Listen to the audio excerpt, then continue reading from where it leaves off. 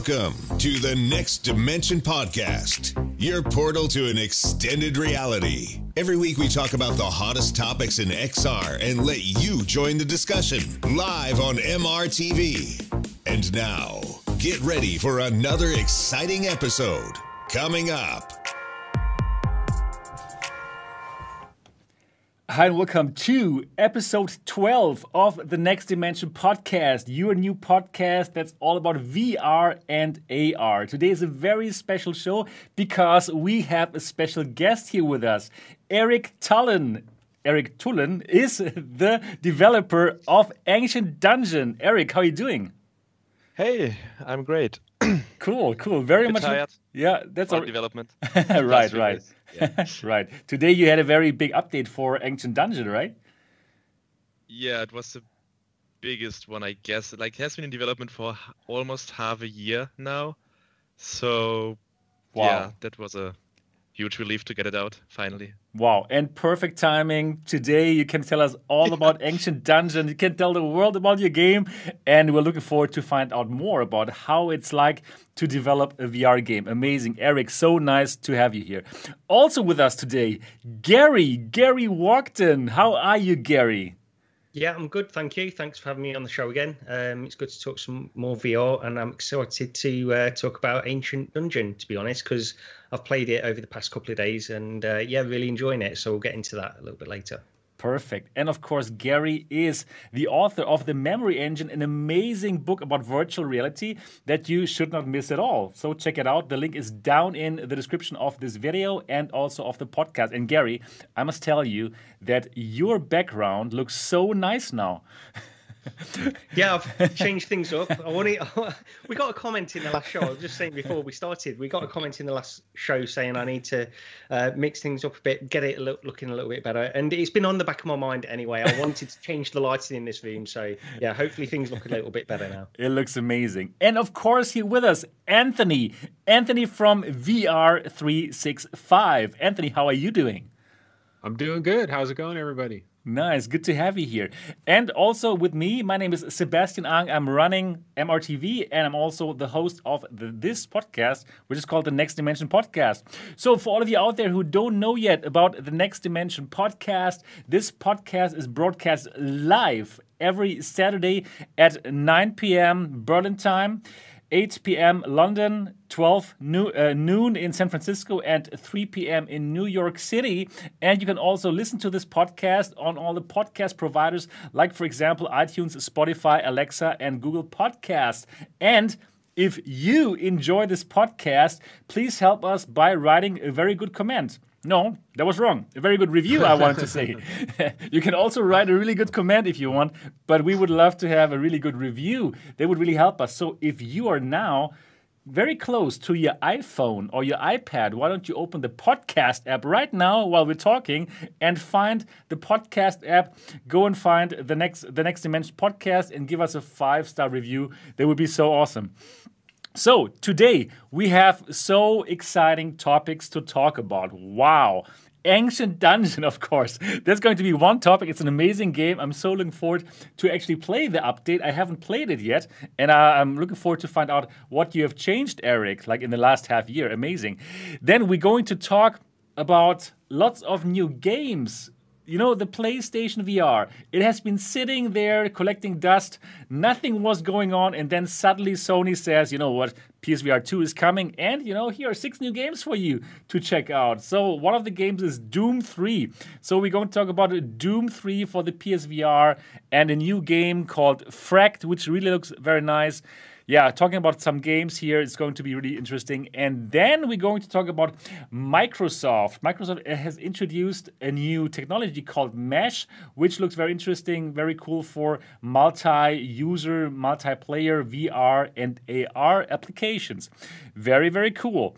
And we also have some other little topics. But, of course, the main topic is going to be the HTC headset that is being teased by HTC on their Twitter.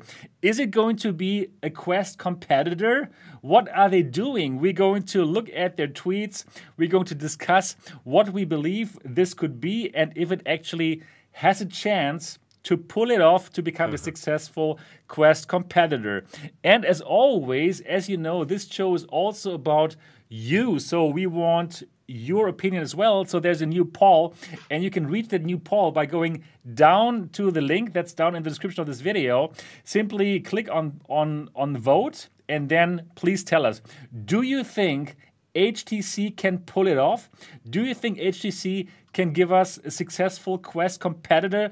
Please do vote now or later after we've discussed it, if you're still like trying to find your opinion based on what we say. Who knows? We'll see.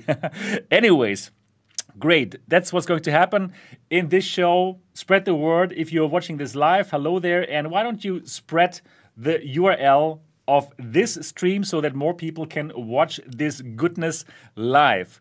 All right. But now, as always, as in every episode, I want to go around and ask the members of this podcast what they've been doing. And first of all, I want to speak a bit with Eric for all the people who don't know Eric yet. And honestly, it's also the first time that we meet. We've never talked before. I just sent an email, a message to you and asked you if you would like to come on. And yeah, it worked out well. So Eric, I just know that you are the developer of Ancient Dungeon, a great game that people can download now for the Quest in App Lab and also for PC VR games. And I also know that you're German and that you're a student, but other than that, I don't quite know. So tell us a bit more about you. Yeah, sure. So yeah, hi, I'm Eric. I'm developer of Ancient Dungeon. Yeah, it's a roguelike VR game. That like Sebastian already said that you can play on all major PC headsets for free at the moment. I'm currently studying computer science in Germany, and I'm almost finished with that. I just need to complete my master thesis, which has been a bit of a pain now that I'm developing the game pretty much full time, even if I still have other things to do. But yeah. Okay, what is your master thesis about? It's about photogrammetry and LiDAR real-time reconstruction. So to put it in like a short sentence, maybe like you want to fly around with a drone or with a car, you want to drive around and scan the area you're driving in real time, and then map radioactivity values to those scans that you do.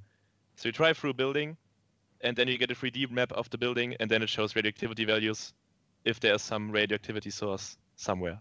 That's the general idea. Okay, got it. Yeah, I was also doing all kinds of smart things when I did my master thesis, and now I'm a YouTuber. So that's your future. Yeah, cool. Very cool. Very nice. So amazing. Studying computer science in Germany, and next to it as your hobby before, right? It was your hobby. Or was it already you knew already? Okay, this is going to be my main gig later. Or tell us a bit more how you got to this. So I actually released 2 games before with 2 friends, which was also more like a hobby. Those were just mobile games that we just did in our free time. And yeah, after that, yeah, I mainly developed games like as a hobby in my free time since several years already. But most of them were just like hobby projects that you just do and abandon after a few months, or they never get to anything. And this game also started like this. I basically just started working on it because I missed a good VR roguelike or roguelite dungeon crawler. So I just started doing my own just as a hobby. But then after maybe a year or 2 of developing, it kind of gotten a bit bigger, and I started doing advertising and marketing for it and got it out to people, and this now developed into a bit of a bigger project, so to say. It feels quite like it. Nice, cool. So you have always been a VR fan. Tell us a bit more about your VR history. So I actually got a Google Cardboard before I think all the major headsets were out. Not exactly sure when it launched. It was, I think, 2014, 13. I don't really remember. Right. And then I saw an advertisement or a video of a YouTuber that used the HTC Vive before it came out. And once I saw this video, I immediately pre-ordered one. And since then, I'm pretty much hooked to VR. And yeah, I just love the technology. I love seeing it evolve. It's so interesting to see all the developments that are happening currently. It's awesome. It is, absolutely. Yeah, cool. Perfect. Eric, we're going to talk way more with you about Ancient Dungeon later in the show. First of all, thank you. And tell us probably also a bit like, how does your normal week look like? Probably you're just like working on the thing, right? Ancient Dungeon. Is this your week? like So, bug fixing or? currently it's, I mean, because like we're still pretty much in most of lockdown, there isn't really much you can do like outside of like there's not many free time activities. I'm riding mountain bike sometimes, but other than that, yeah, I'm waking up. I try to work on my master thesis for a few hours in the morning, which doesn't always work because like there's new Discord messages, new stuff, like so much happening. And then the rest of the day, I'm basically pretty much devoting all the time I get to developing the game. Are you the because only I developer? Are you a one-man team for this, or? Mostly, I was for the most part, but in the last few months, or even like a bit longer, there's a sound designer and composer that now doing the music and the sound designs. And now, like since I started working on 0.8, like a new update that came out, there's also now a writer that does all the dialogue stuff, the general lore, all the story parts, like all these small things, he's taking care of that. Okay. So it's a huge help, definitely. Okay, great. Yeah, it's getting bigger and bigger, right? It doesn't make sense to make it all alone anymore. Yeah, that makes sense. Yeah. Cool.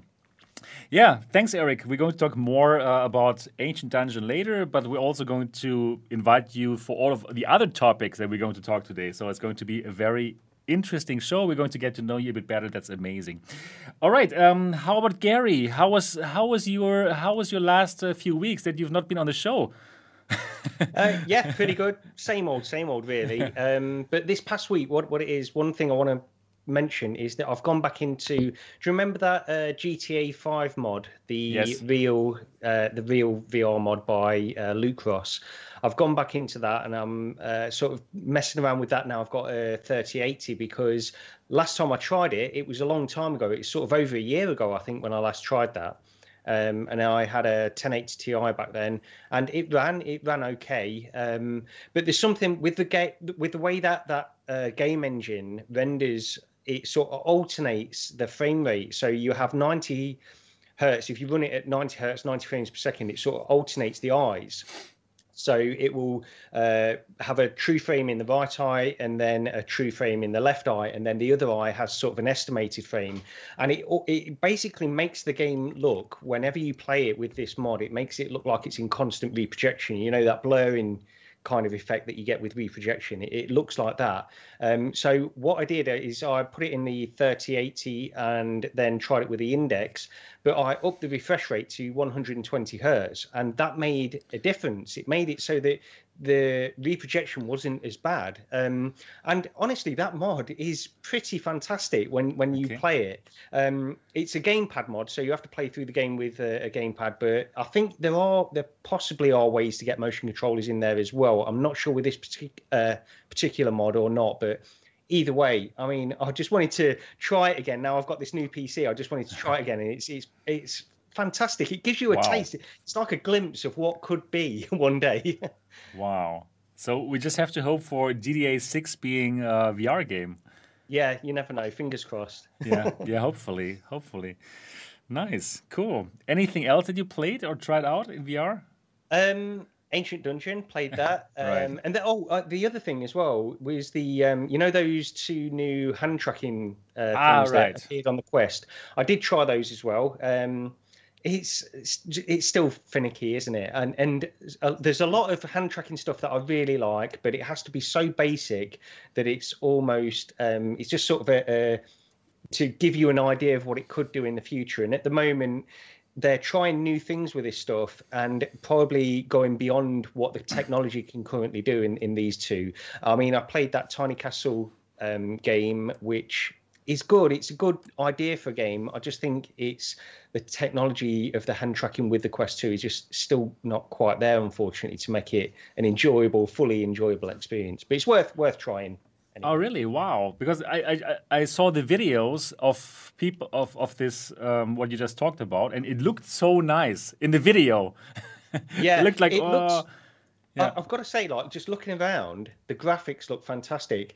For me, I've never had like a huge problem with the hand tracking, like glitching out and stuff like that. There's obviously things that you can do to make it glitch out, but I've never had a huge issue. But with that one in particular, there seemed to be more delay for a start on the hands themselves in that experience than there usually is. And just certain things just didn't seem to work quite so well for me. And it might have been the lighting. It could very easily have been the lighting because I only tried it once. But yeah. Right. Cool. Anything more that you did? No, that's no, it, just it, yeah. Okay. Yeah, who's next, me or Anthony? We'll go for Anthony this time. Let's go straight to Anthony. Yeah, so for me this week, honestly, mostly what I did was try to catch up on all the flurry of like the game announcements that we had this week. And I also played a lot of Ancient Dungeon on App Lab, Ancient Dungeon Beta on App Lab. I was playing that. That was like my primary go-to game before I even knew Eric was going to be on this episode. Oh, that's perfect. So it was just, just pure coincidence. But I mean, I wanted to try out, one of the things I wanted to do is try out all of the free App Lab experiences. And so I did try all of those. I already talked about that drum game that was pretty good. I tried the skiing and I tried the puzzle game and pretty much all of them. But man, Ancient Dungeon Beta is, well, we'll talk about that more later.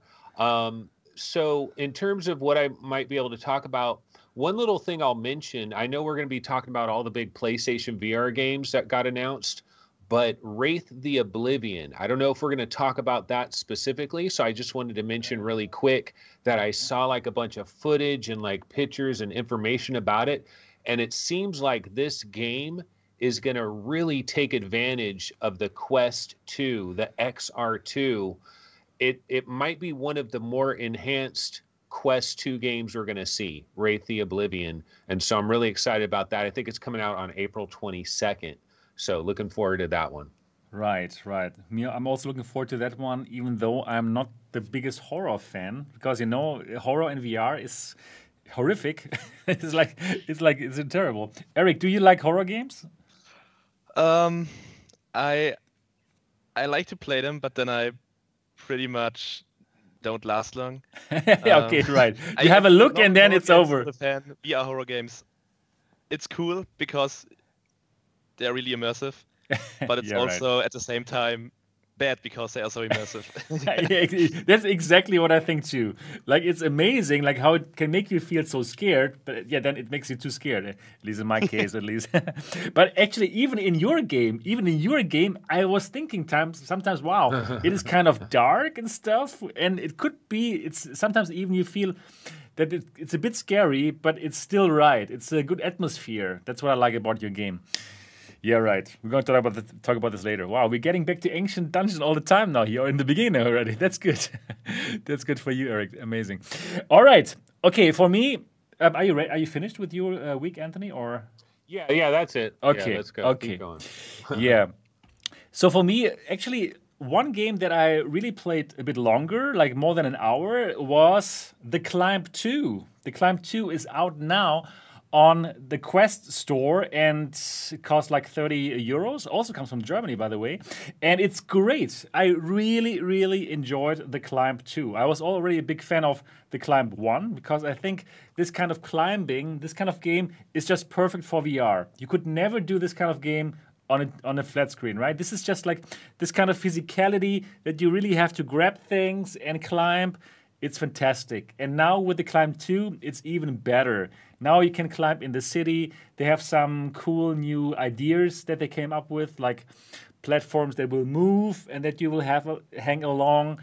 And the graphics look beautiful. It's just the perfect Quest game, right? Since you are like without a wire and stuff, you can feel free, and then you climb up, and when you're on top, it's a great feeling. So I really enjoyed this game. I seldom have it that I really love a game from the beginning to the end, but for this game, it's amazing. And I even have not delved into like the options. Like, for example, there is like a mode where you can run against a ghost, right? So you see somebody else there on the leaderboards, and you can just climb against him, and you see the hands moving of the opponent. It's something like a time trial or so. Very, very well done. Has any of you played The Climb 2? No? No, Okay. I was going to ask though, because I only played the original a little bit, like probably an hour, 2 hours at the very most of that game. I played that originally. Yeah. Is there anything? So I know from what I've heard so far, and maybe you can expand on this, Sebastian. Is that so far I've heard that the game is pretty much the same as that, but you've got new environments and Exactly. new little surprises on the way Right. up. That's it. Yeah. It's not like a whole new game. No. But obviously there's new environments, and there's lots of depth still into it, because you can like get better. There's different ways you can climb, right? There's two different modes you can climb. Like one is like pro, where you have to chalk your hands, and the other one is more like arcadey, where you don't have to do these things, and where it's more about speed. And it's cool. It's a really, really cool game. So did you enjoy the Climb 1? The 1 hour that you looked into it? Yeah, it was. Yeah, I did. I thought it was good, but it didn't really make me want to go back to it for whatever reason. It's not that I regret my time or I think it's a bad game, because I thought actually I did have a pretty good time with it. But I just didn't seem to hook me for whatever reason. All right. Yeah, sure. Everybody has different games they like. So for this, it really hooked me, and I'm looking forward to go back to the game. And I think it's a great VR game that works really well in VR. This is like really one thing. Other than that, I did the normal MRTV thing. I reviewed some stuff, like, for example, the head strap, the VR cover head strap for the Quest 2, which is cool. Then I made a video about, do I still think it's worth it to get the PSVR 1, even the PSVR 2 is announced? My outcome? Yes, since there's still lots of amazing games, and it will take a long time until the PSVR 2 is out, and now we're even getting more games. So I still think for people who have a PlayStation 4 or 4 Pro or 5, it still makes sense to get the PlayStation VR, right? Of course, there's great especially if you buy it used for like $100. That's the point. That's the from point. The guy down the street. Exactly, Anthony. I totally agree. If you can get it for cheap, like used, or probably there's a deal for that mega pack with the 5 best games for $250 or what, go for it. It's really cool. And then, of course, I did show about the HTC Vive Move. Let me call it like this. This kind of probably standalone headset that's going to come out. And it was pretty exciting to find out about this. Actually, I already, like a week ago or longer, I heard some rumors about it from my inside connections, and it's really cool to find it now that it's going to happen. Exciting times. Anyways, we're going to talk about this, and now we're going to delve into the topics, and we're going to start with the PSVR topics. Suddenly, it seems like Sony is like completely going bullish again on the PlayStation VR, because for quite a long time we haven't heard anything from Sony. There were no new game announcements. We didn't hear from the PSVR 2, right? And then suddenly now PSVR 2 announcement, and then this on their PlayStation blog, this new PSVR Spotlight, they call it. And then it was like on 3rd of March, they announced 6 games, and every half hour they would announce a new game. And these games they're coming for PlayStation VR. After The Fall, which is a zombie shooter, a cooperative zombie shooter that we're going to talk more about in a moment. Zenith, it's an MMO game, a Japanese RPG-inspired MMO game.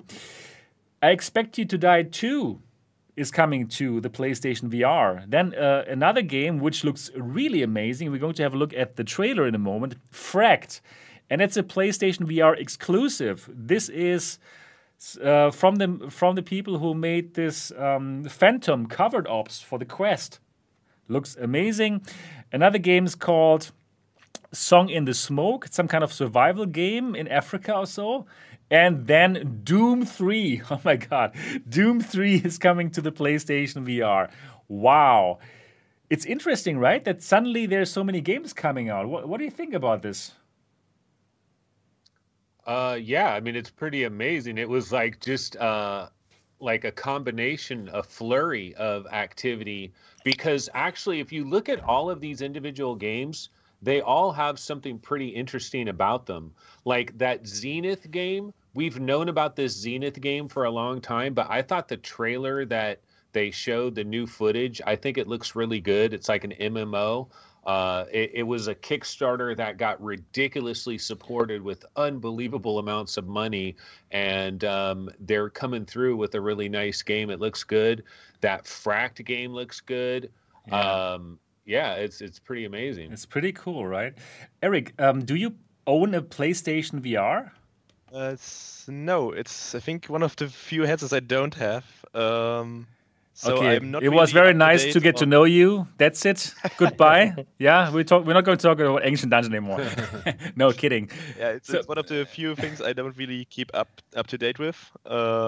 So yeah, like the only few things I know is that I think PSVR is still one of the best selling headsets. Like prior to Quest 2 maybe. Yep. So it was weird to see. Like I got a few news like that Sony isn't really too keen on VR or something. Like they didn't really care too much. A bit like Microsoft with mixed reality. Right. Exactly. So- Right. Yeah, it's cool that they now announced PSVR 2 and And the new stuff games. is coming. So Right. I'm looking forward to like the improvements, especially because I heard that PSVR tracking is not the most polished out there. Yeah, right. It's front facing, and Okay. the lighting must be all right. But if you have the right lighting, then it's actually fine. But it's not so great. Would it Okay, be? cool. Would it be? It's actually fine, but it's not so great. yeah. Yeah. If everything is okay, then it's okay. But you can easily get out of the zones. It's not so nice. Eric, would it be easy for you to port your game to PlayStation VR, or something that you think about? I think it shouldn't be too much work. Okay. Maybe. Yeah. Maybe. Hard to tell. I mean, I'm using Unity engine, so it's Right. possible for me to like just export to PlayStation. I think the biggest entry, like the hurdle of entry, is getting on the PSVR store. I Like think so. the pitching process, getting a dev kit, and all that stuff. I Right. haven't really looked into that at all. Okay. Maybe once the game is released and I have some data to back up my claims, and maybe they reach out. I don't know what their plans are. Maybe I can reach out because now I have this game is on Steam, it's here. Right. Exactly. I It think should, it's always be better possible have to get something them. to show Exactly. than to just go in and say, okay, I'm having a game in the works. Yeah. No. Because I think they get millions of requests daily like this. Right. So, Yeah. I agree, but I really do believe you're right. With the name that you're building right now for the game, it shouldn't be too complicated. Anyways, yeah. And how about Gary? Do you still own a PSVR? I don't know. No, yeah. and it's sort Oh. of how much regret must I have? It's going to be Yeah. incredible, isn't it? I do have a lot Exactly. of regret right now because there's that one. I'm just trying to find the name of it now, Sebastian. That one, the Yeah. smoke, the one with the animals. Song in the Smoke. Yeah, Song the in the Song in the Smoke. Yeah, that one stood out to me more than Oh, really? some of the others. Actually, Okay, yeah. wow. I just thought it looked great. Not necessarily even my kind of game, but I just thought it looked great, and looked like it had a fair amount of depth to it as well, which is something that always attracts me in these kinds of games. But there was a lot there, and of course, like Doom 3. Yeah, we're going to talk Doom about it 3. now. Yeah, exactly. Okay, let's talk about Doom 3 then. Let's have a look at the trailer together. And wow, that's really interesting. So, Doom 3 VR edition for the PlayStation VR. It's going to happen on 29th of March already, very soon, and it's going to support the PSVR aim controller, and that's what I'm really excited about. This is a very cool accessory, and for all the people who've never tried PSVR out there, just for that, it's already worth it. Like Farpoint, for example, it's now free on the PlayStation VR Plus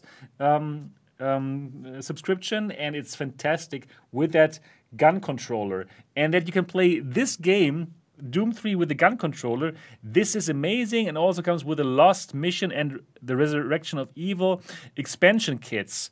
So, also, Bethesda says in the blog post, the game is getting all new VR enhancements that allow you to peer around corners, angling your shots with flashlight-mounted weapons using motion controls, 180-degree quick-turn functionality to catch demons sneaking up from behind, and an immersive wrist-mounted display to track your health, armor, and ammo. So cool, they even improved the game. So I'm absolutely looking forward to that. And now, why don't I just start the trailer here? And let me turn on the sound a bit for this. So, yeah, it looks pretty cool. So I have already tried the game in VR on the Quest, right? We had this game on from Dr. Team Beef. Yeah, and that kind was of weird, huh? Right? that was already pretty good, I think. Have you tried it, Anthony? Fantastic. Go ahead, Anthony. Yeah. No, I wasn't going to talk about the Quest port, but what I'll say real quick just about right. Doom 3 Okay. is if you go back to 2016, it was Doom 3 BFG on PC, Right. the PC VR mod. Like that was in 2016 when I first got VR, Doom 3 BFG with that mod going down those hallways with the smoke and stuff, like straight like aliens, and it's like, man, that was incredible. And it's funny that, like, of all the places that game has ended up officially, like that game to officially come out somewhere, PlayStation VR. Yeah, How really, interesting. exactly. I mean, it just seems weird to me. Yeah. Exactly. And Gary, how about you? How do you feel about Yeah, this? I was going to say the same thing as Anthony with the Doom 3 BFG mod on PC, because that was the first thing. It was like when that first came out, it was a little bit bare bones, but it was fully working. It had motion controller support. That was the first game of its type where you could wander around corridors with natural, sort of thumbstick locomotion. Or trackpad locomotion on the Vive ones as it was back then, and shoot things in that way. There wasn't a lot back then that was doing that same thing. So that mod really blew me away. And on the Quest, the new version, so it's Doom 3, it's not the BFG version on the Quest. Right. And I don't know what this version is. It just says the VR edition. I assume it's going to be the BFG version, maybe adapted slightly as well. I'm not sure if it mentioned anything about that in the article. It has the expansions, the two Yeah. expansions. Right. Anyways, I must say I'm really excited about this. I'm definitely going to check it out. And on the PSVR, I believe it's going to be beautiful because you have these dark blacks, these OLED blacks, the true blacks, and the game is a bit spooky. That's what I found out when I was playing it on the Quest 3. So I'm looking forward to play that on the PSVR and then also with the aim controller. Wow. But I also believe that this means there's no Doom Eternal going to come out. Anthony, we have been talking about this in the show. Yeah, that was the rumor, right? Yeah. There was our rumor. Yeah. Well, the thing is that Australian board thing, that's probably what this is. I mean, what are the odds that Australian board leak and there's a Doom game all of a sudden announced it's coming out on March 29th? I mean, that's boom, real quick. I think all of it correlates. But the Australian ratings board said multiplayer, and this doesn't have multiplayer. So some people still have a tiny bit of hope that maybe there's some other Doom game that's still coming to other VR platforms. So we'll see what happens with that. Right. Let's see. Eric, is this your kind of game? Do you like first-person shooters? Do you like Doom? I actually haven't played the Dr. Beef parts of Doom yet. I always wanted to, but I even set it up one time, I think, but for some reason I didn't play it. I don't know why. So I can't really comment on that a lot, but it looks really cool. So I'm most like, if a game is polished in VR, which a lot of games don't really have a lot of, then it's always a win in my eyes. So if it's from a bigger company, I hope that it has like this level of polish that you just get lost in the world instead of having some kind of jank or like something that like puts you out of the immersiveness. Right. So if they like really get it polished up and like having you lose get loose in there, then I think then I would have like tons of fun in like a Doom game or even any game. I think. I mean, Right. it matter. Eric, I really think you should pick up the PlayStation VR because to get onto that store is not so easy. And that's for a reason, because the stuff really is polished that you can find there for PlayStation VR. Everything is very smooth, and basically they're doing a good job with that quality control. So, yeah, probably should think about picking up the PlayStation VR. Even it's old now, but it's still pretty cool. And then you can think about like porting your game there too. Yeah, so this is... Hey, wait. Yep. One last thing Okay. about this announcement that I think is really important. It's more important than Doom 3 coming to PlayStation VR. That's cool and everything. But the coolest thing about this is that we might start getting these classic games brought to VR from Bethesda. They've got Quake, they've got the original Doom, they've got this back catalog that they can make. There's mods for all of them on all kinds of headsets, but it's just nice if you could be on the Quest or whatever and you just buy the retro version of Doom or the retro version of Quake, just officially. And I kind of think that's cool that might start with this game. It might be the first one to start it off. That would be It amazing. is. Yeah, and I've got to say, like some of those that you mentioned there, that the original Doom and Quake work so well in VR. They work incredibly well in VR. Why don't they just do that? It can't be hard work. Modders have done this in their spare time. Surely Bethesda could put this, and I expect them to, if they are going to do it in this way where they put it on PSVR, because it's got a huge market base and it's going to get the headlines as well if they do that kind of stuff. And it just seems like a no-brainer in many ways. Sometimes I think like I just don't understand games companies, how they work, because there've got to be things behind the scenes that stop them from doing this that I just don't know. You're right, really. It seems like it would be so easy, just like you mentioned, and also why not make some more money with those old games, right? Because they're not really like monetizing them so much anymore right now, but with this, they are opening it up to a whole new people who could play it. So I totally agree with you. They should totally just do it. I think it's probably because like what I think is that they just see the market share of VR headsets and say, okay, if we put 10 developers on a pod on this, these 10 developers would not create something that we make way more money with. So Okay. they kind of say, I mean, it would maybe make them money or give like they would profit from it, but they would profit even more if they just stick to the Yeah. traditional route of doing normal stuff. Put one on. Just put one on. Yeah, Put but- Eric on it. Put Eric on it. Okay. Yeah, right. Agreed. Yeah, interesting. Okay, now we're going to talk about the next game. The next game that we saw on that showcase from PlayStation, and it's called Fracked. And we're going to have a look at the trailer together. And yeah, it looks pretty good. So we see somebody skiing down the slopes here, and this game is done by the developer of what's the name of the game? The Kanu game. Covered Ops, genau, exactly. That's it. Phantom Covered Ops, and for Covered Ops, it's a game where you are in this little boat, and you also have this interesting locomotion, right? But you're only in the boat. But here you can run, you have skiing, you have climbing, and you have this very cool cell shaded style. And it looks so cool. It looks like Borderlands with lots of action, and honestly speaking, I can't wait for this to happen. Fracked. It's going to happen on summer 2021, exclusive to PlayStation. What is your what's your feeling on that trailer? Are you also as excited as me? I'm really excited looking at this. Yeah, I mean, it does look good. It has the thing about that art style, though, is like, when is that going to start to get tired? At a certain really? point, is Okay. the cell shading going to start to get tired? But it does use kind of an interesting like variation on the cell shaded look.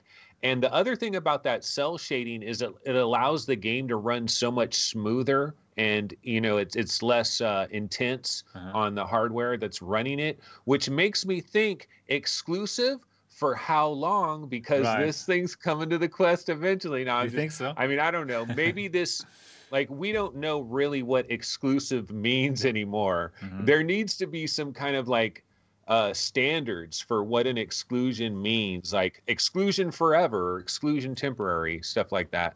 But yeah, I think it looks pretty cool, and I liked Phantom Covert Ops. I think In Dreams did a pretty fantastic job with that, and this is going to be more varied because you're not just on skis. You're going to be running around Exactly. and doing the other stuff like that. Yeah.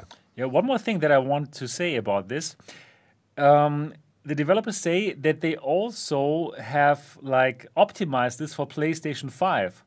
So this seems to be a game that really makes use of the power of the PlayStation 5. So it seems that this is going to look even better on the PlayStation 5 than it's going to look on the PlayStation 4 and PlayStation 4 Pro, which is cool, right? So unlike Quest 2, where no game actually is really like fully taking advantage of that XR2 chipset, this is taking advantage of the PlayStation 5, which is pretty cool, right, Gary? What do you think? Yeah, no, that is cool. Yeah, I think that's a great thing for them to do. And this trailer looks really good. I do get, it's like that Borderlands kind of feel, isn't it, on this as well? It's got that cel shaded look and the cartoony kind of look with it. But the issue with it is it looks so good in VR. Those games look so good in VR. And so I guess if they're using that and it looks that good, then I'm okay with it. I've recently played a game called Powder VR, just like a downhill skiing racing game and that kind of stuff. Actually, really good. I really enjoyed my time in there. Skiing mainly, I didn't get on with the snowboarding side of things. But just looking at this trailer and having those extra mechanics with that feeling, because it's that feeling in Powder VR that I get when you are going down that mountain. Right. Having skied in real life, it does feel like, it's a great experience just to do that. But having these extra mechanics on top of that, I think it looks, it's one of the highlights for sure. Yeah. Looking forward to that. And Eric, apart from your own game, what kind of games do you like to play? Do you think that this might be something that interests you if you had a PlayStation Definitely, VR? Yeah, I've watched the trailer earlier, and like it seems really fast-paced from what I've seen. Right. And what I really like about VR games is when you are like crouching and ducking behind stuff. You need to shoot and you need to move, and you like stuff is happening, like there's action, because then you kind of forget that you're in, like that you have a headset on and you're kind of Right. focusing on all of the action. So I'm digging the art style. It looks really cool. I mean, yeah, like these simple low poly styles. I think they work pretty well in VR. Like an ancient dungeon. It's also kind of low poly. Yeah. Kind of. Yeah, I mean, there's a reason why I like this art style. So. Yeah, okay, that makes sense, yeah. Yeah, cool. Fracked. Really looking forward to that. Man, Eric, it seems like you got to get that PSVR going, man. I'm not working for Sony, by the way. Okay. He's probably thinking, man, I've got like enough headsets littered around the house as it is. I don't know. But it's really worth it. I really think it's worth it. I have like a three of those. I've already like given to friends to try out. All right. So they don't clutter my space and they can play. Good, very good.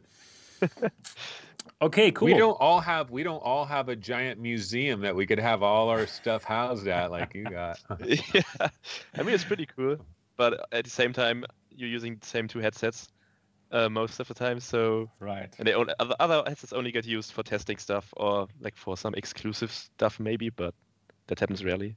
Right. Now that we're at it, what is your favorite headset, Eric? Like if price doesn't. You're right.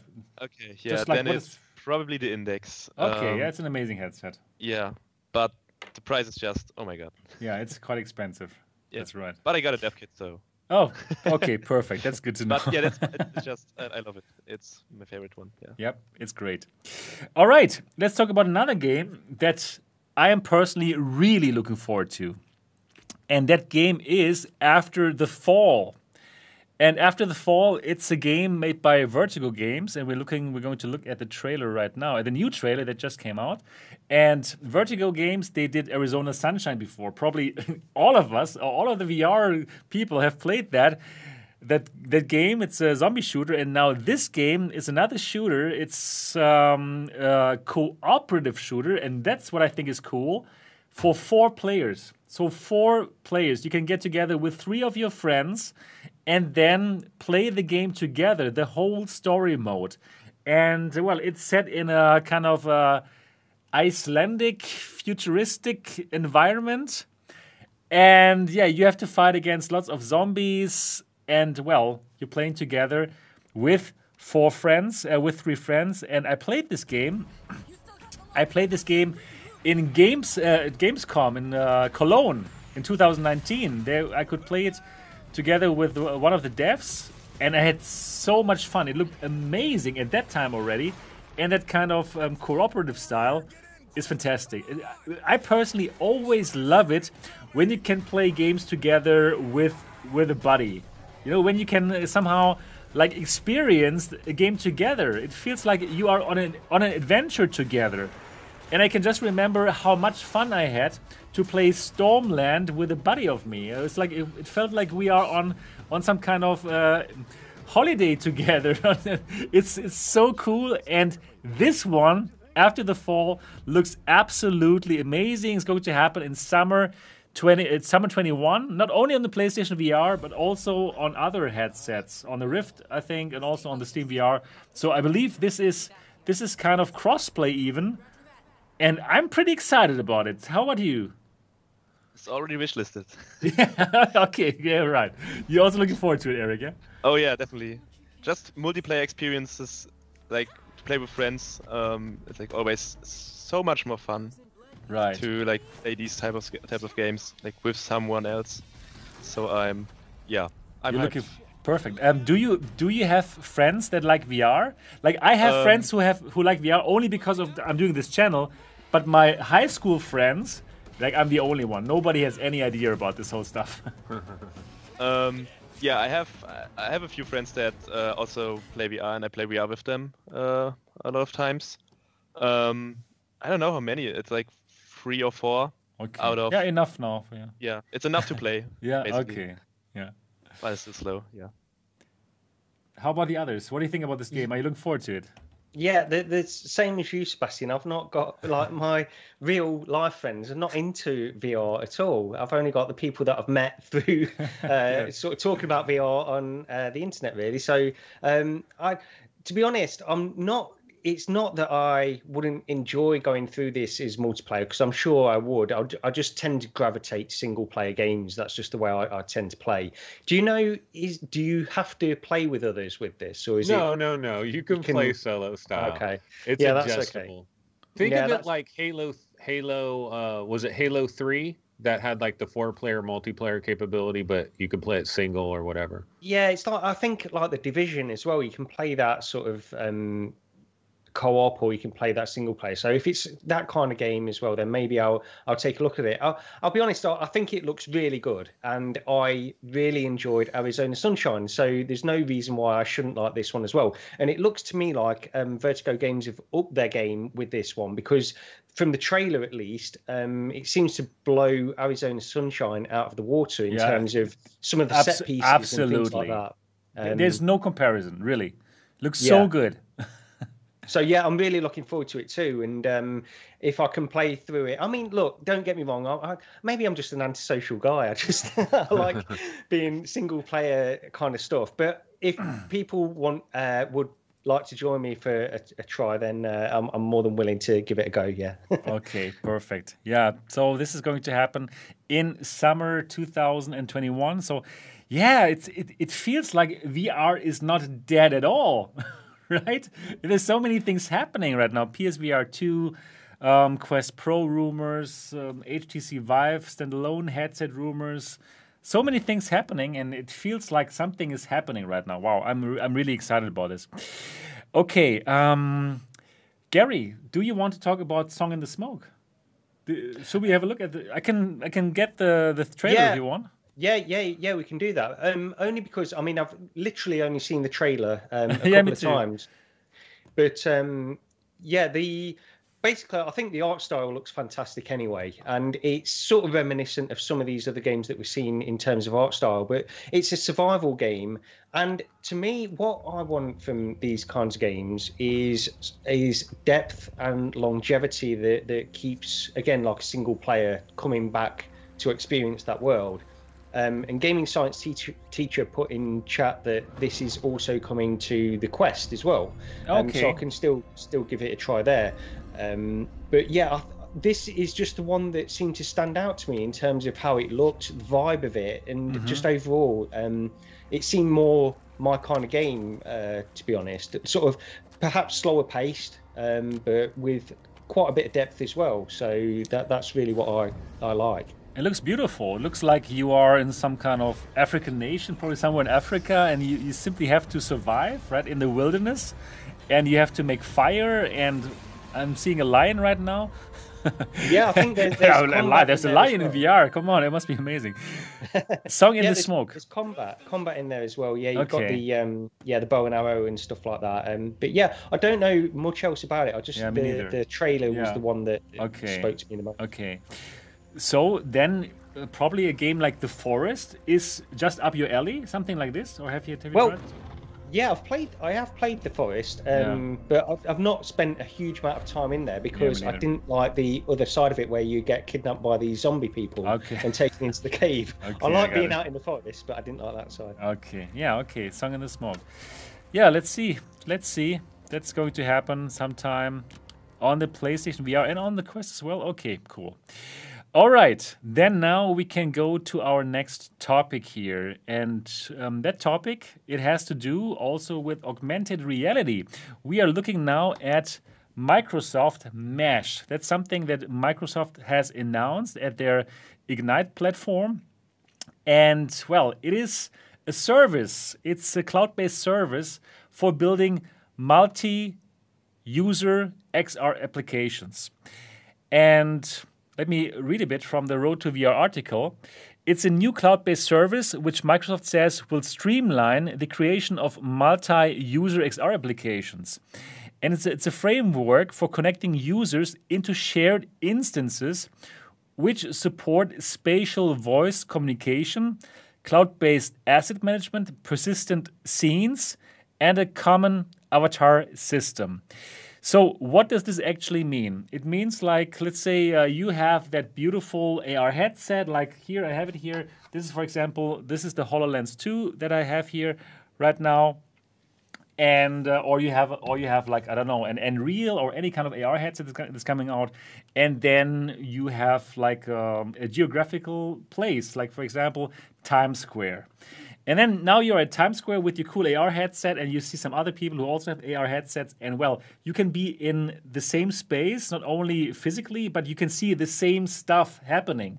And you can play the same multiplayer games and you see the same enemies. And you can communicate using the voice platform. And if I'm not at Times Square, which I am not, I am in Dortmund in Germany. Yeah. So if you then want to join them, you can, and you will see the same stuff that they see, and you can communicate with them just as if you were at Times Square. And actually, Niantic Software, the Pokemon Go people, they have shown this off in a little video that I want to show you right now. So this is a concept demo. Okay, now we have to look at the ad right now here. Sorry. Yeah, that's YouTube. But then after the ad is over, you're going to see that. So, Pokemon Go. I'm here in the gardens. Okay, well, let me just. So great. It's like I'm actually here, John. Let me just forward to the interesting part. Familiar neighborhood. So he's wearing that HoloLens and he's outside and he's seeing these Pokemon there, which is all okay.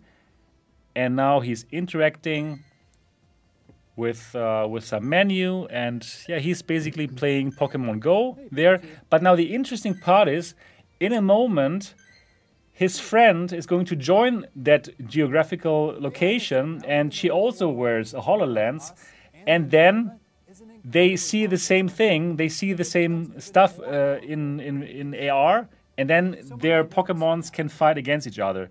So this is going to happen now.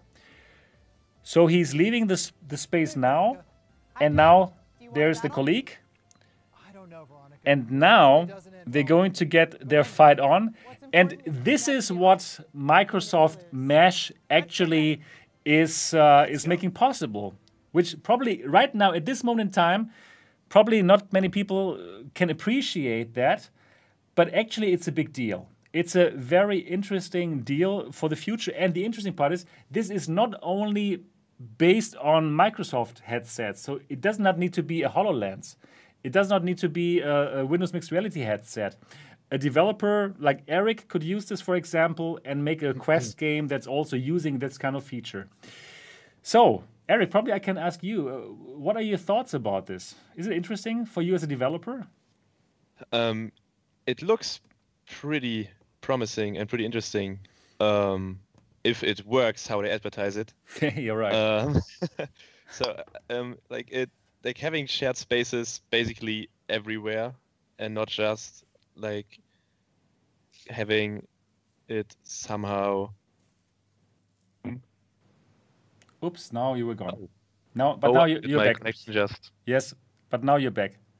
Okay, good to know. Okay, so yeah, like having shared spaces like basically everywhere, especially outside, would probably be pretty interesting, because you can have like basically anywhere you go, you can basically create some kind of game that you can play with friends. Like you could even do like some kind of like I think there was some demo of a game like which was on the Quest of the Space Pirate Trainer developers, where they have these shared space shooting game. But I think but having that like everywhere, you can just I don't know go on a football field or something and just play with your friends and like have like stuff happening on all of the headsets at the same location.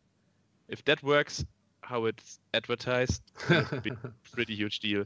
Like I think that's still a long way to go to have this working flawlessly, but like proof of concept stuff should probably also be interesting to look at. Right. And Gary, I know that you are a believer in augmented reality. Right? You still are. For the dream of it, for the dream of what it can be perhaps one day. And this sort of demonstrates that in a way. There's a few things with this. There was what you're showing there with the Pokemon stuff. And then there was another trailer, I don't know if we'll get onto that, where they shown sort of perhaps even further ahead, where they had these people with the volumetric capture of these people. All right. Yes. Right. Now, I don't know. Holoportation. Yeah, I don't know what they were. I mean, presumably that was just pure proof of concept, and they've got no plans to actually integrate that kind of stuff into a headset yet.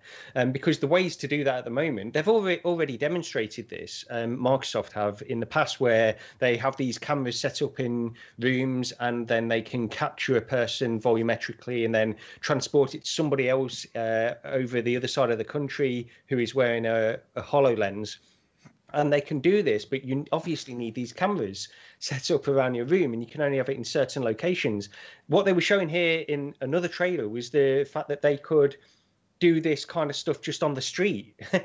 Transport your holograms. Good luck with that. Yeah, I don't know how they're planning on doing that. I mean, look, maybe it was just trying to sell this dream through a trailer, and that's why they did it. It wasn't any solid plans to actually integrate that into a future headset. I don't know. But overall, going back to the original thing, I thought this looked, it's what we all want, I think, isn't it? These kind of like what Eric was describing. This shared space where people can interact with the same things that they're seeing, these same digital things just in space around us, and just augment the whole world, which we can all interact with in the same way. That would be a fantastic thing to do. So I like the idea of it. And by all accounts, people that went into this event, they said that it was a pretty incredible experience, and there were points in that where Kip, what's the guy's name? Alex Kipman. Alex Kipman, yeah, sorry. He was volumetrically captured at points Right. within that experience, I believe, as well. And that can really sell the experience. It doesn't matter the behind-the-scenes work that took to set that up. It can still impress people just by having that kind of experience in virtual reality. I think so too. And by the way, I believe that one thing that we're all going to see outside in the future when we wear our cool AR headset is advertisement. Advertisement in all kind of spaces. Yeah, that everyone can see at the same time when we are at Times Square. Instead of these That's only for the free AR headsets. If You're you right. pay for the You're right. premium one, You're you have right. to turn off the ads. Yeah, you're right. That's a good idea. It's a perfect idea. Exactly. Get this amazing Quest XR for only $199, and then, but unfortunately, outside everything is plastered with advertisements. Yeah, most probably going to happen like this. Interesting. Yeah, Anthony, how is your feeling about AR right now? Well, no, I'm into AR, but what I'll say specifically on Microsoft Mesh is there's nothing incredibly breakthrough that's going on here. This is the technology that they're doing is the same thing a lot of other companies are doing. Like Magic Leap, they were doing what's called the Magic Verse. Basically, what all of this is like combining spatial awareness and transporting people to a shared space, trying to find like shared anchors to have like little physical things that people can place things on, where there's like a table that everybody has some type of table service and they can come over by and they can do their thing in front of it. So none of this is like unseen technology that we've never seen before. But what Microsoft does have is they have Azure, or however you pronounce it. You know, they have their web services capability, which that's actually going to be mission critical, like long-term going forward. That's one huge advantage that Microsoft is going to have over Facebook. Facebook doesn't have like AWS, like Amazon Web Service. So Amazon might eventually get into this game at some point, because when edge computing comes into play, that's where having that kind of system set up is going to be real advantageous. And Microsoft does have that. Of course, I agree. Yeah. So it's going to be pretty interesting, I believe. And our AR future is upon us. It's going to happen eventually, but it might take another few years before we all run around with our AR headsets. But it's going to be exciting. All right, I believe we can now jump to the next topics. It's like now we get to some Quest topics, and then we're going to talk about Ancient Dungeon, and then we're going to talk about the HTC. That's the plan for tonight. So we have two small topics about the Quest. One is probably a bit bigger, but let's see how it goes. So the Quest is now the most used headset on Steam. Monthly connected headsets hit a record high of 2.8 million. So wow. So last month, from the Steam VR survey, we learned that the Quest 2 was only the second most used headset on Steam after the Rift S. But now, this month, it is already on number one. So it's incredible. The mostly used headset on Steam are actually Quest 2s. It's incredible, right? How successful they are with this Quest 2. The dominance is complete. The dominance is complete. The mission accomplished. Not yet. The mission is actually to get like 1 billion people into VR, right, from Mark Zuckerberg. But this is kind of, wow, interesting. Did you expect this headset to be so successful, Eric? I mean, the Quest was already relatively successful, but the Quest 2 pretty much blew everything out of the water. So, like, the price point was pretty aggressive, and the headset itself is really good. I mean, for that price point, I mean, no one can really compete because Facebook has too much money on their hand. But yeah, like, just in general, like, the adoption of this headset is so crazy. I mean, like, both of my friends that I play with regularly, they both bought a Quest 2. They had a Rift S before that, I think, but they didn't play a lot of VR. But once the Quest 2 dropped, now we're playing like almost every few days. And like, because the simplicity of having the headset, even if you're using virtual desktop or something, it's just something that's so easy to set up instead of having cables dangling around, setting up lighthouses and everything. So I kind of get why it's so popular. It makes sense.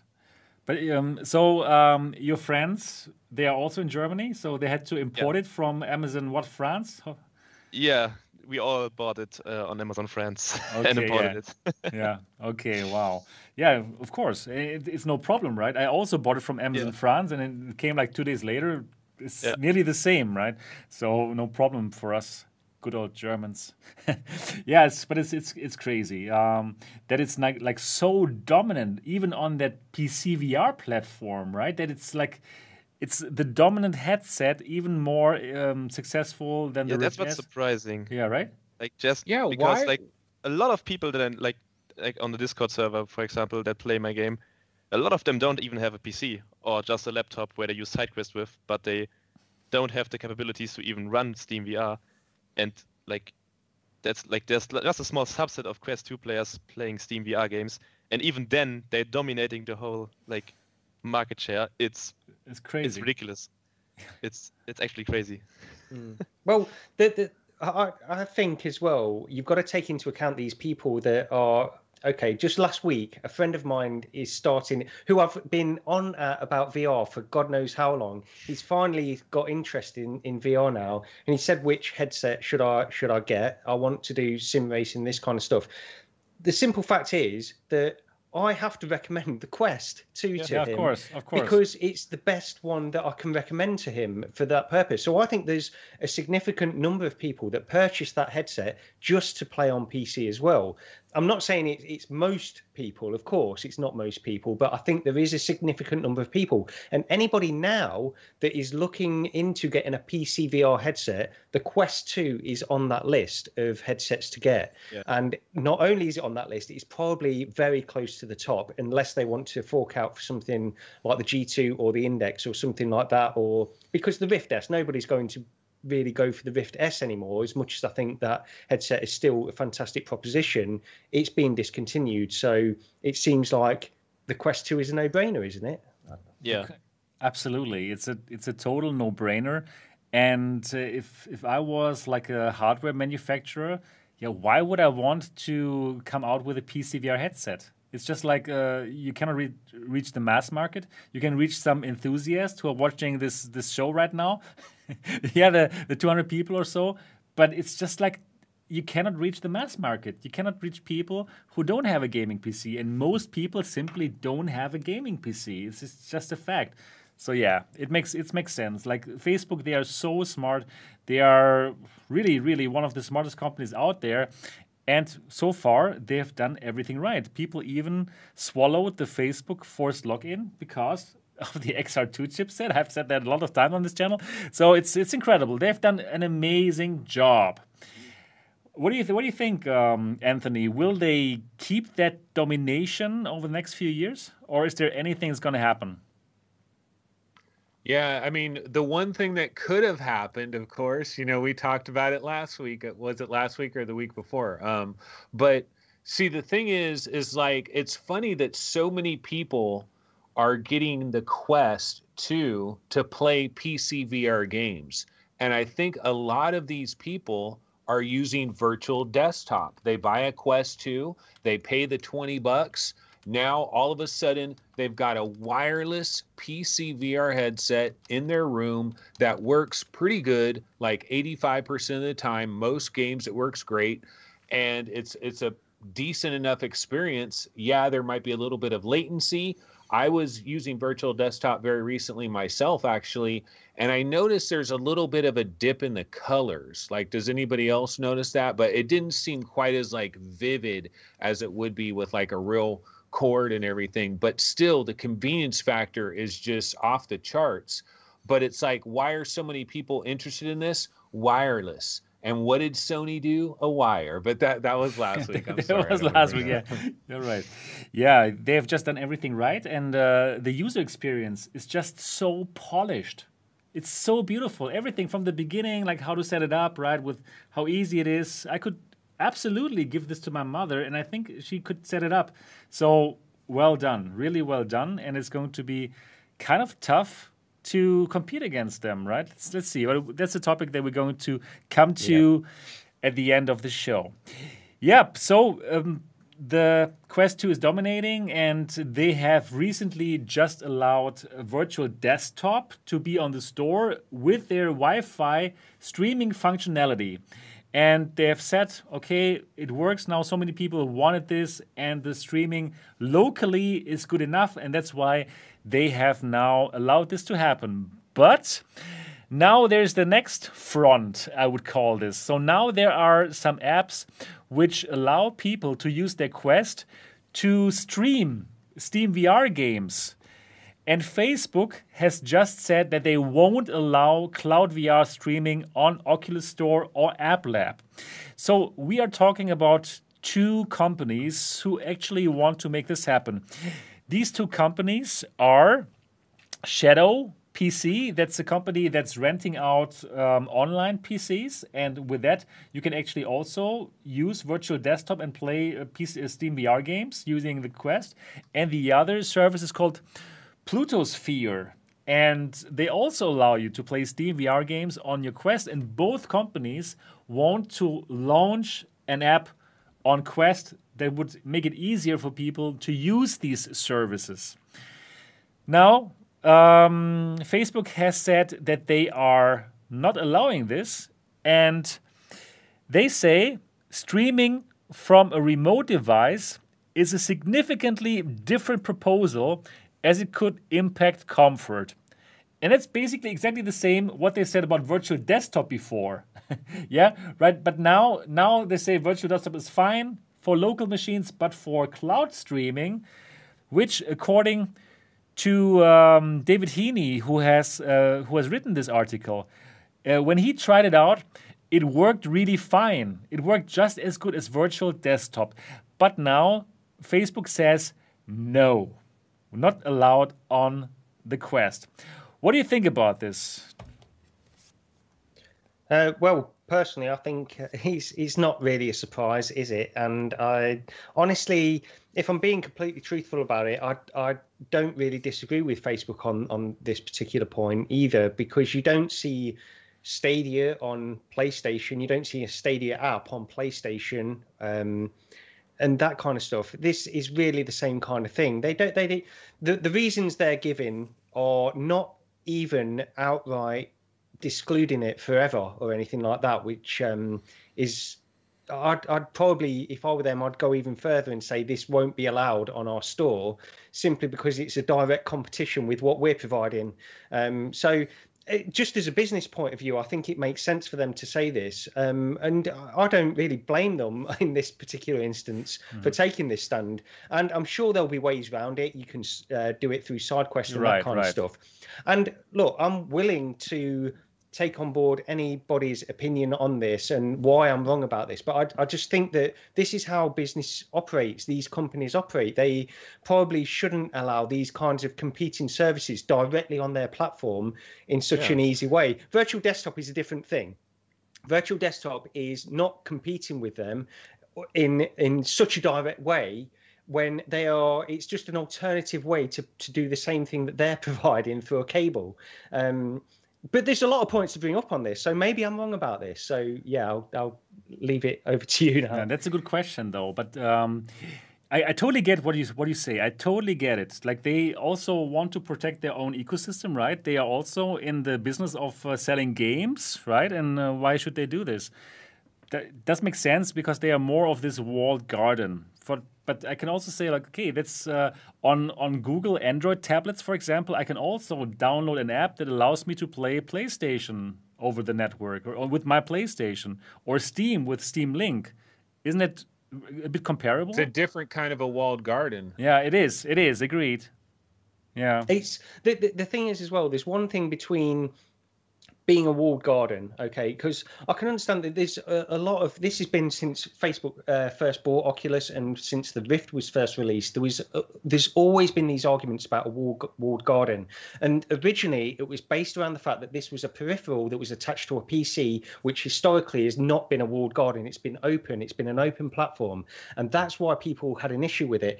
The Quest 2, while not necessarily. I think they should open it up a little bit. I don't think it's necessarily should be taken in the same context as a PC peripheral in that way. It's their choice. And Sony do the same thing with PlayStation. They have their prerogative because they're providing this platform. And I don't want to be this Facebook apologist talking about this, by the way, because but I just think there's certain things that they have a right to protect on their platform, and there's certain things they don't. Virtual desktop, I think, should have always been allowed.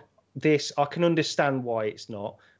That said, maybe in the future, if they do allow it, I'll be fully behind them, because that would be a great thing for consumers.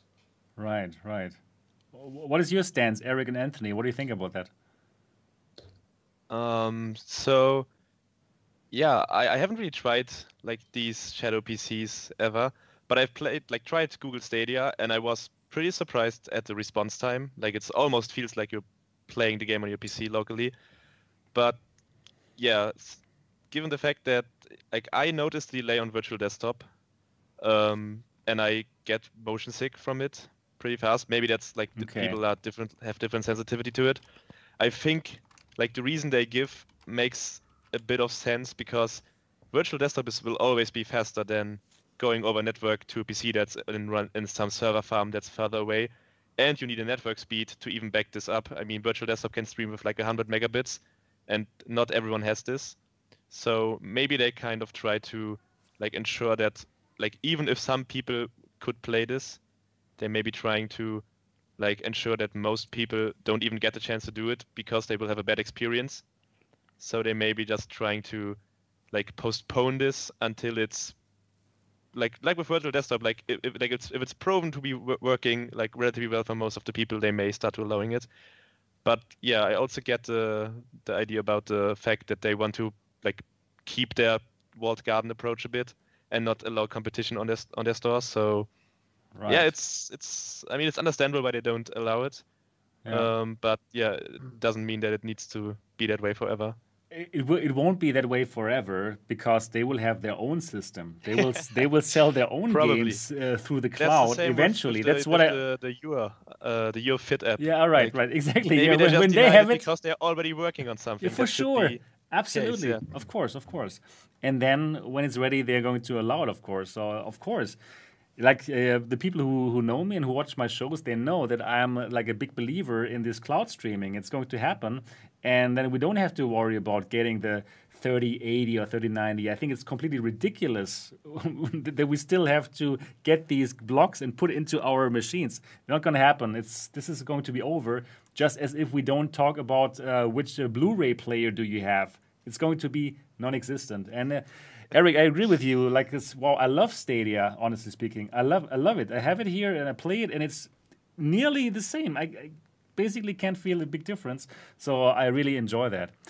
Anthony, and what do you play the Stadia on? Like, what different devices do you play it on? Oh, I play it. I have a Chromebook with a big display. I could never play like nice games on that Chromebook. I play it on an iPad that is strapped to my face when I lie in bed. I play it on a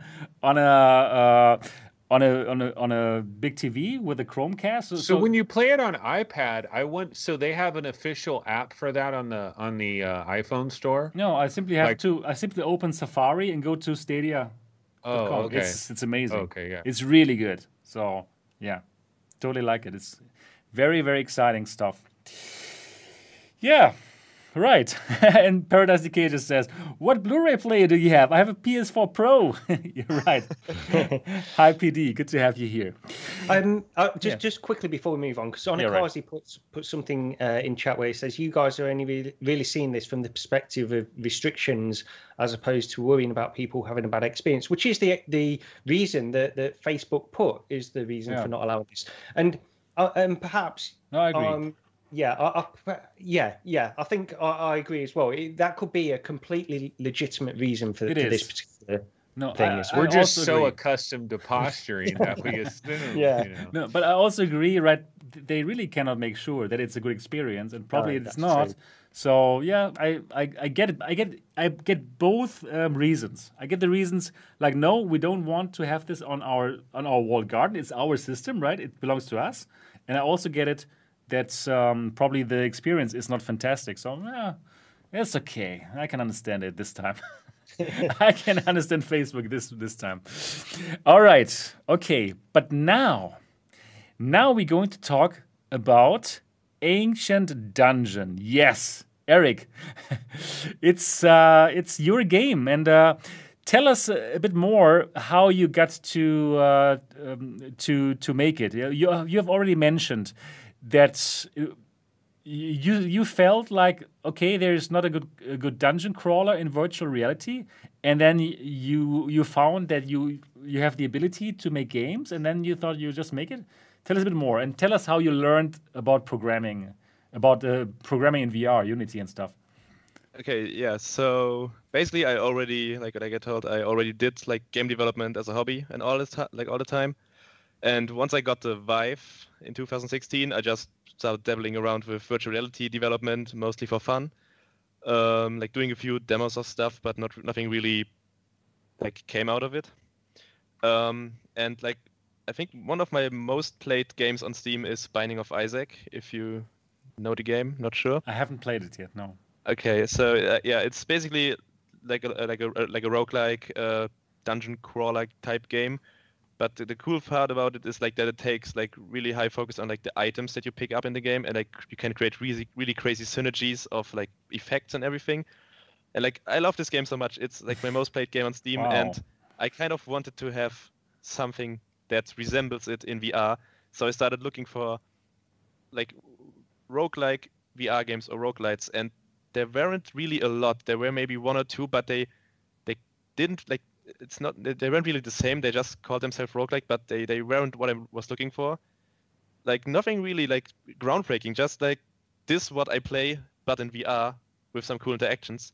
And for some reason, nobody did this. And it was, I think, 2018 already. So there were already 2 years of headsets development, and there wasn't really a lot. So I just started playing around with it and started developing like the game that is now. And it's crazy that even today there aren't really a lot of roguelikes for VR, which I find really odd.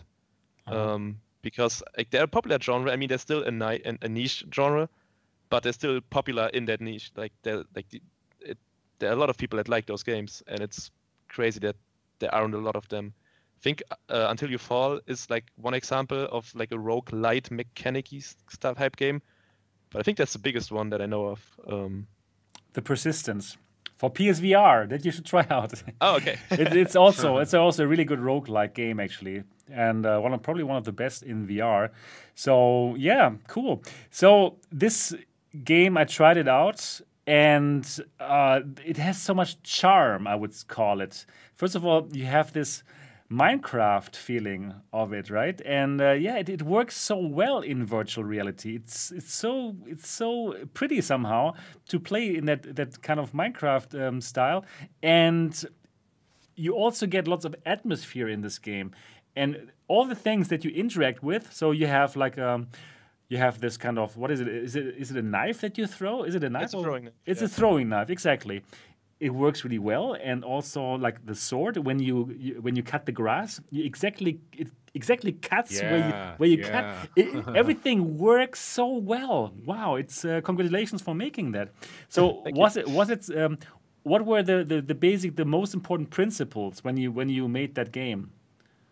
One thing I find always interesting is that people compare to Minecraft, because I was I mostly try to like recreate the like pixel art style of like more old school games in VR. So you need to do a voxelized look. I mean, sure. I mean, Minecraft is the most popular game I think of all time, and it has like graphics that resemble it. So people call it Minecraft. I don't really mind, but it's always funny to hear that, because people, oh my god, this is inspired by Minecraft, and I always think, no, I mean, Minecraft's a completely different game. Yeah. But yeah, I mean, I get why people compare to that. So I mean, it looks pretty similar.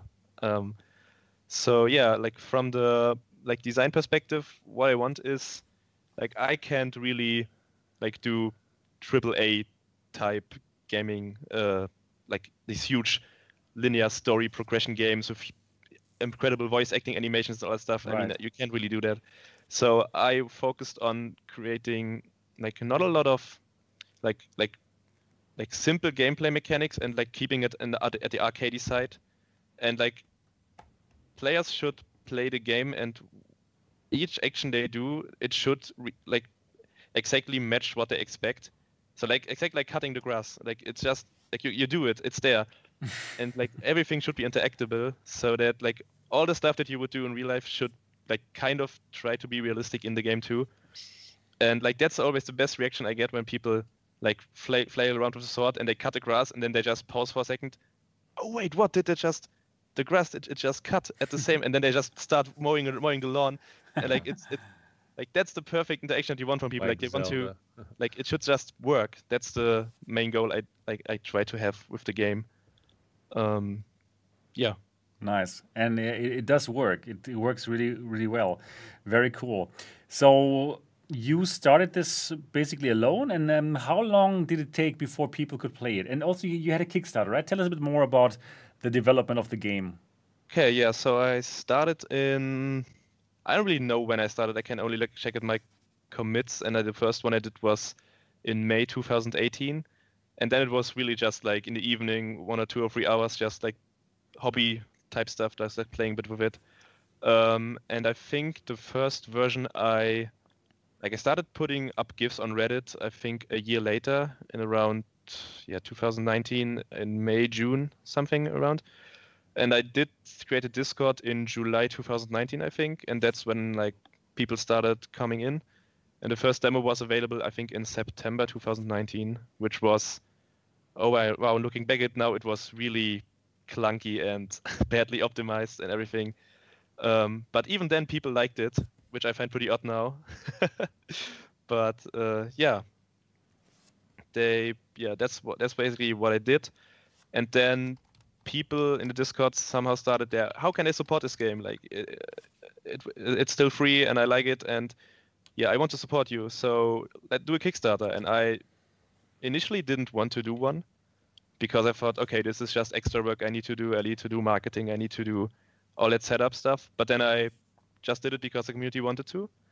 And yeah, I just did this Kickstarter so I could talk about, okay, affording, I don't know, like a logo art, like the one that's currently in the game. That was something that I paid with the Kickstarter money. Getting new headsets, like optimizing all that stuff. And I could quit my small. I had like an 8-hour per week job at my university, like to stay afloat. And with the Kickstarter money, I could stop working at job and put those extra time into the game. So the Kickstarter was a huge success, I think. Perfect. How much did you collect? I don't really know. I think it was $14,000. I think. Okay, great.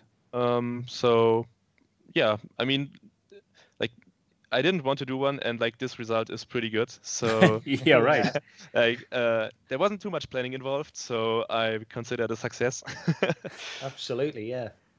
So yeah, that's how that happened. Nice. Sorry, I just had to open another beer. Yeah. Okay. Cool. Great. And then when did you make the decision to put it on the Quest? That happened during the Kickstarter. The funny thing is, I actually didn't know about the Quest really during the Kickstarter. Like people came into Discord and said, "Does this work on Quest?" And I thought, wait, what is the Quest? It should work on all headsets. And then I didn't know, and then I didn't really know that there exists a standalone headset. Oh my God, you are not watching MRTV. I didn't know.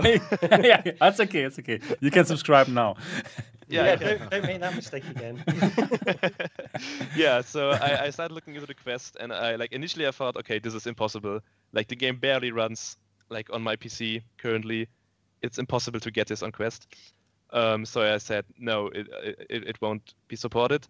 But I got a lot of people asking about it, and I thought, okay, like let's just try to do it.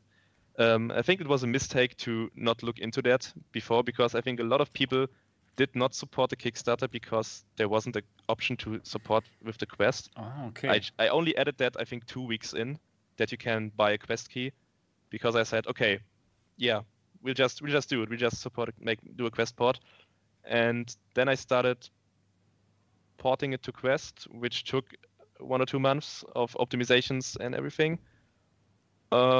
Yeah, but then I think I published it on SideQuest sometime in, I don't know exactly, last year in June, July, sometime around that, yeah. And that's when the game pretty much exploded, because like for my current statistics on itch.io, I mean, it's not completely representative because PC VR players don't really check itch that often, compared to having the game on SideQuest, which is a major store for like Quest players. I currently get almost 80% of Quest players and only 20% of PC VR downloads. Wow. So yeah, like porting to Quest was the best decision. Yeah. Yeah. Obviously. Just a quick question: Did it surprise you how easy it was to port to the Quest, or was it a lot harder than you first imagined? Because just quickly behind the reason why I'm asking that is because back in 2016, we all had these high-powered PCs, and we were told that this is the only way we're going to be able to play 6 Degrees of Freedom VR. And now we've got a Quest, which is doing pretty incredible things. But I just wonder what the process like is from your point of view. When you were first working on it, it was really difficult. You thought it barely runs on my PC. How can I get it to run on the Quest? How was that? So one thing I did was change up the art style a bit. Like I had ambient occlusion, point light shadows in real time, all that fancy stuff that you can enable. And I basically changed that up. But I think during that process, the game actually started looking better because I got a way better art direction in and like made the game look more stylized instead of having this realistic graphics, but with voxels. So I think now it looks way better than before. So I think that was a huge plus. And then I started using new tools for Unity. They have like new render pipelines that are optimized for mobile rendering. And everything after that I did just optimization. Like you can optimize so much about a game that you don't think about when you're on PC because you don't really need to do it. Like having, I don't know, it's like some occlusion culling implementation that like hides stuff that you can't see directly and all that stuff. So I worked on that and implemented that. But for some reason, like the first PC version that I had, I ported it to Quest without doing anything, and it already ran at 30 FPS. Oh, and I was surprised because it's really weird. Like, and the biggest like thing that I was surprised by is that I did not change anything about the physics or the algorithm side, like on the CPU side. I didn't change anything, and it runs on Quest. It just worked. I mean, the game isn't that demanding because of the art style and the pretty low poly graphics. So I had the advantage of that. But it still surprised me that the Quest is more capable than I thought it would be. But yeah, it's just, it was tons of work to get it working, and lots of optimizations. But I mean, the good thing is that it also runs way better on PC now. Like I have a 1070 at the moment, and I can get 144 Hertz on the PC version. Oh, that's perfect. The index, so that's cool. So it was a good, I hope that answers the question. Excellent, yeah. Perfect answer. So for developers, it just seems like the Quest is wonderful. I mean, it's not because it's easy to port the games to, but because they're the people who actually will download the games and who will pay for it, right? So for developers, it's basically a no-brainer to put their games onto the Quest, right, Eric? I mean, like if you think like in a business, like as a business, then you probably need to do it. Right. But what I think is a bit like sad maybe is if you put a game on Quest that like has like tries to be really high in like graphics, like having ambient occlusion effects, like all the newest types of effects, like reflections and everything, and downgrading that to work on Quest is something that I consider to be. It's not like, I mean, you need to do it like to survive as a business, I think, in the VR space. But at the same time, it's cool to see these visually pleasing titles on PC VR, like Half-Life Alyx or something. You can't get that on Quest. Right. And it's always nice to see those. So, like, yeah, but for most of the games, I think they need to design with Quest in mind first, because porting afterwards is probably a way harder process. I think you've seen it with Onward. I mean, the game got pretty big hate because the graphical downgrade once they like merged like crossplay functionality and everything. So I think it's like a double-edged sword a bit. Agreed. because not everything works on Quest in my opinion. Like stylized graphics works pretty well because you can like remove a lot of effects that you don't need, because my game doesn't have shadows, it doesn't have ambient occlusion. It has ambient occlusion kind of, but I kind of draw it in the textures and not calculate it in real time. And I don't have reflections. I don't need all this stuff, which Quest doesn't even run anyway. So I think if you have a game that tries to be realistic, like then it just feels like a PS2 game. Like if you know what I mean. Like it's just not there. Like you need to design a game around the hardware, I think, and not try to make a realistic game and then just downgrade it. Right, it makes sense, but I really believe that this is only a problem for the next couple of years. Yeah, sure. I mean, in the future, we don't need to exactly. This is just right now. Yes, I totally agree with what you said, but okay, everything is going to be streamed through the cloud, and then we don't have to worry about any kind of hardware requirements. I truly believe in that. And there's going to be the moment where I'm going to tell you, I told you so. But in one of the future, no, not so long. Eric, I want to ask you, how much more powerful is the Quest 2 as compared to the Quest 1? Is it like, wow, you could totally run your whole PC game on it as it was before, or what? So because of all the optimizations, the Quest 2 version is almost identical to the PC version graphics-wise. Oh, okay, cool. Not 100%. It has a bit lower draw distance, a bit less vegetation, like not really important stuff. But yeah, the Quest 2 is a lot more powerful. I can use post-processing on it. It runs on 90 hertz. It runs on native resolution.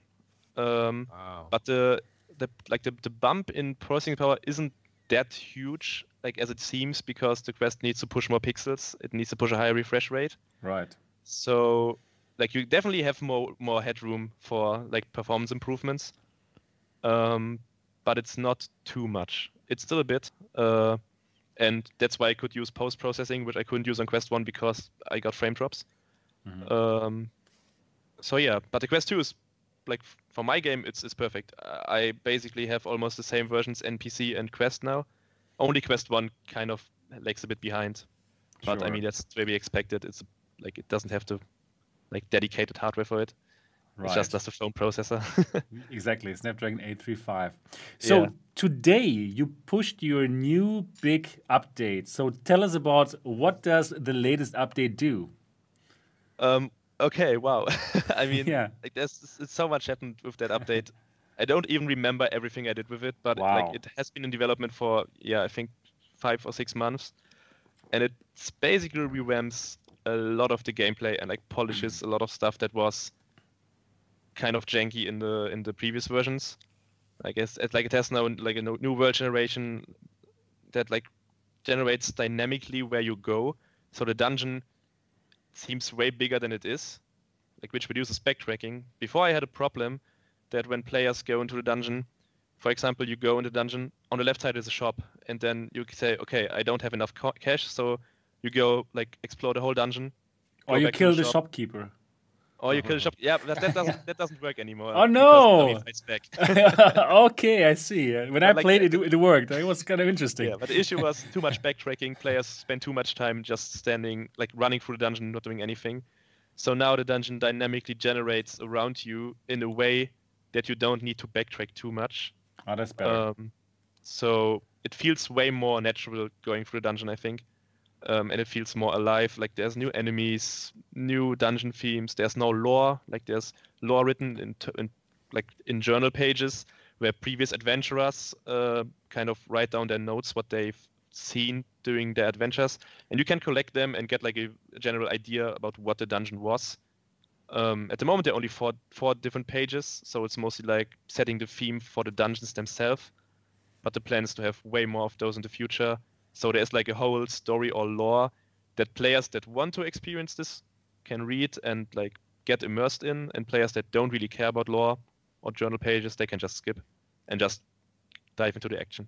So I think like the biggest part of this update was like this game now has a direction where I exactly know what I still need to do to finish it, compared to the previous update where I kind of just added stuff and I didn't really know where to go, and like I worked on it, but I didn't have a clear view of what the final game would be. But now that everything is like cleaned up and working, I think now I've got a pretty good vision of what the game will be in early access and after that. Nice, really nice.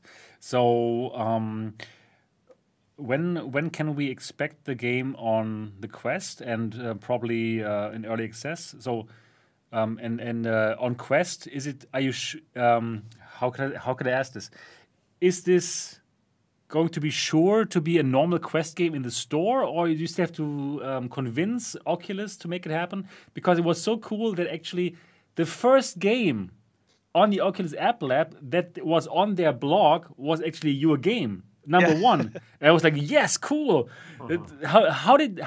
Tell us first of all, how did that happen with the whole App Lab thing? So before, you did not get into the Quest store because it was not finished, right? It's just like a beta, right? But Yes. did you try to pitch it to them? Yeah, I pitched it. I got denied, but my pitch was pretty bare bones. I didn't really know what I was doing. It was, more than a year ago. The game didn't even have a Quest version. I did not have any stats to back it up. Like right now, it's one of the highest rated games on SideQuest. It has more than 150,000 downloads on itch. So I could like give all this data to them, and they may be more convinced, which goes into the point of why I was the first game, like the game on App Lab that launched. I was contacted by Oculus to be part in the App Lab beta and to launch the game on App Lab. So they're actually aware of the game, I think. The thing now is, probably. it seems like Oculus, like I don't really like. They say, okay, the pitching process is gone now, so you can't really pitch any projects to Oculus anymore. They now decide via App Lab what types of games they want in their store. Wow. I think for bigger titles of big publishers, they still have their contacts at Oculus. They bypass this, like they always did. But for like normal indie devs, like we do, we need to basically convince Oculus through like sheer numbers of, I don't know, downloads or sales and like reviews and everything that our game is worthy of the store. And then they upgrade you. That's what I think they're doing. It's a pretty weird spot because you have to kind of launch an App Lab and then just like over time you might get into the store. But one thing Oculus also doesn't want in their main store is early access titles, which I'm going to launch in. So there's still plenty of time to like get that sorted out during the early access phase, I think. Because I get why Oculus does that, because they want polished experiences that are complete, where they know they can sell it to the most casual gamer. So I kind of get why they don't want early access experiences on the store. So yeah, there's probably a lot of time to get that sorted out if it comes to the store or not. But at the moment, it's a bit blurry. Nobody really knows what's happening. At the moment, there's also the issue of App Lab apps getting approved really slowly, and I think they're pretty overwhelmed with all the App Lab stuff at the moment. So it's a good sign that they contacted you, though, and that it was the first listed game, because I think one thing that I've noticed from playing it is the level of polish, even at this early stage. That's one thing that blew me away. This is the most polished app. Well, among the most polished App Lab game I've played. And that's the thing as well. It's not just polish that there's hardly any glitches or anything like that when I've played, but also attention to detail in certain VR mechanics and stuff like that. These are the things that stood out to me more than anything else when I first played it, because you can look at these trailers of your game and think you know what to expect, and you've played other games not necessarily exactly like in that style, but you've played, you think you know what to expect playing these App Lab games or side quest games, early access games, that kind of stuff. And yet the first time I went into your game, which was only yesterday, Eric, the thing that blew me away was the level of polish. And that attention to detail and these VR mechanics, everything works in the way you want it to work. That throwing mechanic, throwing the knife works so well. You've got a sword in one hand, the knife in the other. That feels so good to use that kind of mechanic, I think. And yeah, I just think that it has to be accepted. But then again, I've said this for so many other games that you just don't know their thinking behind some of this stuff, what gets on the Quest store and what doesn't. So it's up in the air, but it's a good sign nevertheless that they contacted you to definitely submit it. Agree. And also, what you could always think about, well, if you are ready to monetize the game, like when you monetize it on Steam, you can also monetize on AppLab, right? So you could also say, Yeah, okay, you know what, that's I'm taking what's money on happening. AppLab too, right? Yeah, that's what's going to happen. Like once the Steam early access launch happens, the game will also launch on AppLab in early access. Yeah, when it will be, I don't know. I only start announcing a release date once the game is basically finished. Okay, yeah. Because I have a tendency to underestimate the amount of time I need for an update. Like it's almost became a meme in the Discord already that I say, okay, yeah, like in a week or two, and then 2 months later, I still haven't a date. So Right, game development is pretty hard to predict, I think. right, right. Anyways, very cool. And yeah, once it's ready and once you get out of this stage where it's free, then you can finally afford the PlayStation VR. Maybe. There you go. Here you go. Right. So, questions from the chat. If anyone has a question for Eric and for game development, now is the right time. And I saw one question already from Paradise Decay. Do you already have some plans for a next game? No, not at all.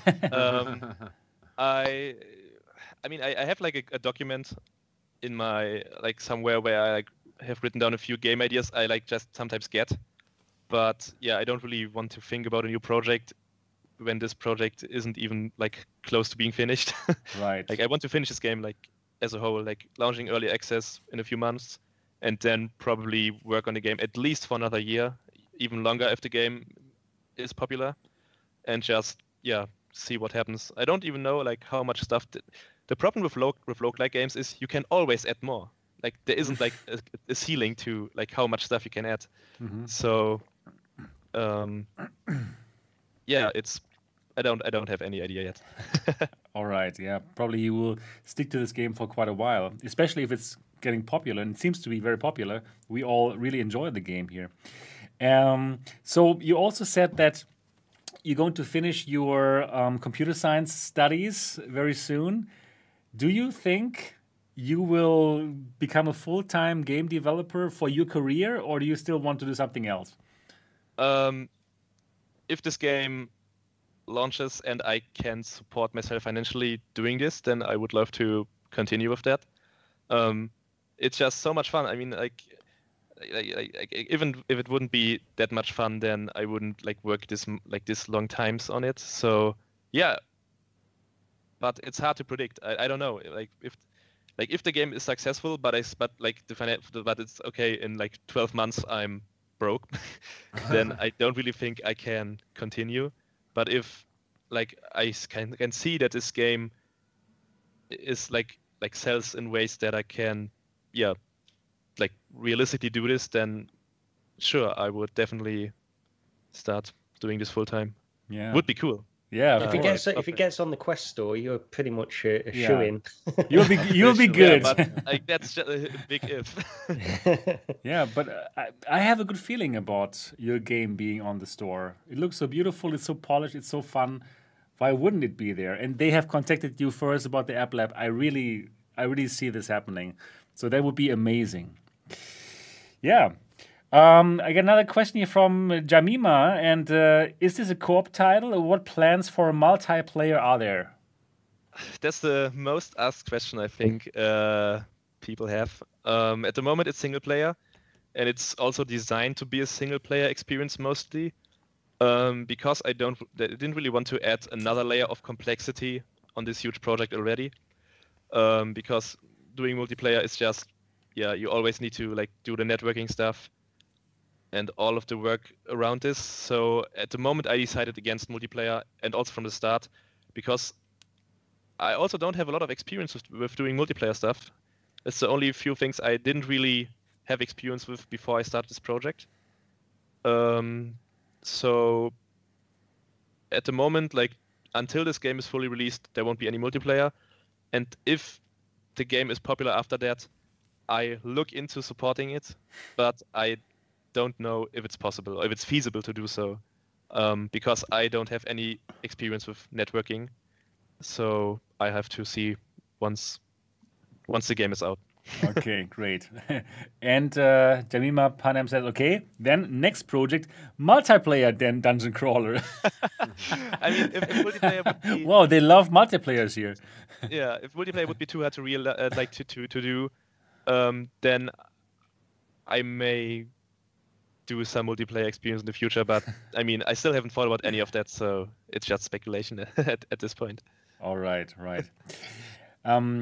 Wow, so interesting. So now you're an indie developer, like you're the main guy. You have some help right now. I'm wondering how many people would you need to do some game which is more like like with the storyline, these AAA games that we like. What kind of team do you need for something like this? If you have some insight into this. I mean, it depends, I think, a lot. So, like currently, one of the biggest issues that I need time with is I need to do all the models, do all the textures, do all the gameplay logic.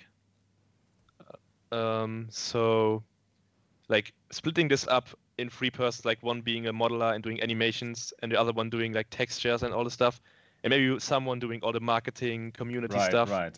Because I'm also answering all the Discord messages, and the Discord is getting bigger and bigger every day, and there's way more traffic. So yeah, you just need more people that can split up the tasks. You would need someone that maybe even works on the music and the sounds. So all the subsystems, at least 1, maybe 2 people. Maybe I don't know. I don't really have experience in the game development industry, so I'd say 10 people would be good. Okay. What part of making the game do you find most enjoyable? Is it the actual coding and getting things in a working format, or is it the modeling, or? I think it's a mix of different parts, because I really liked doing the new world generation, all the logic stuff, because it's really interesting and you really need to think hard about it. But if you do that for 2 weeks, then you you just don't want to do it anymore.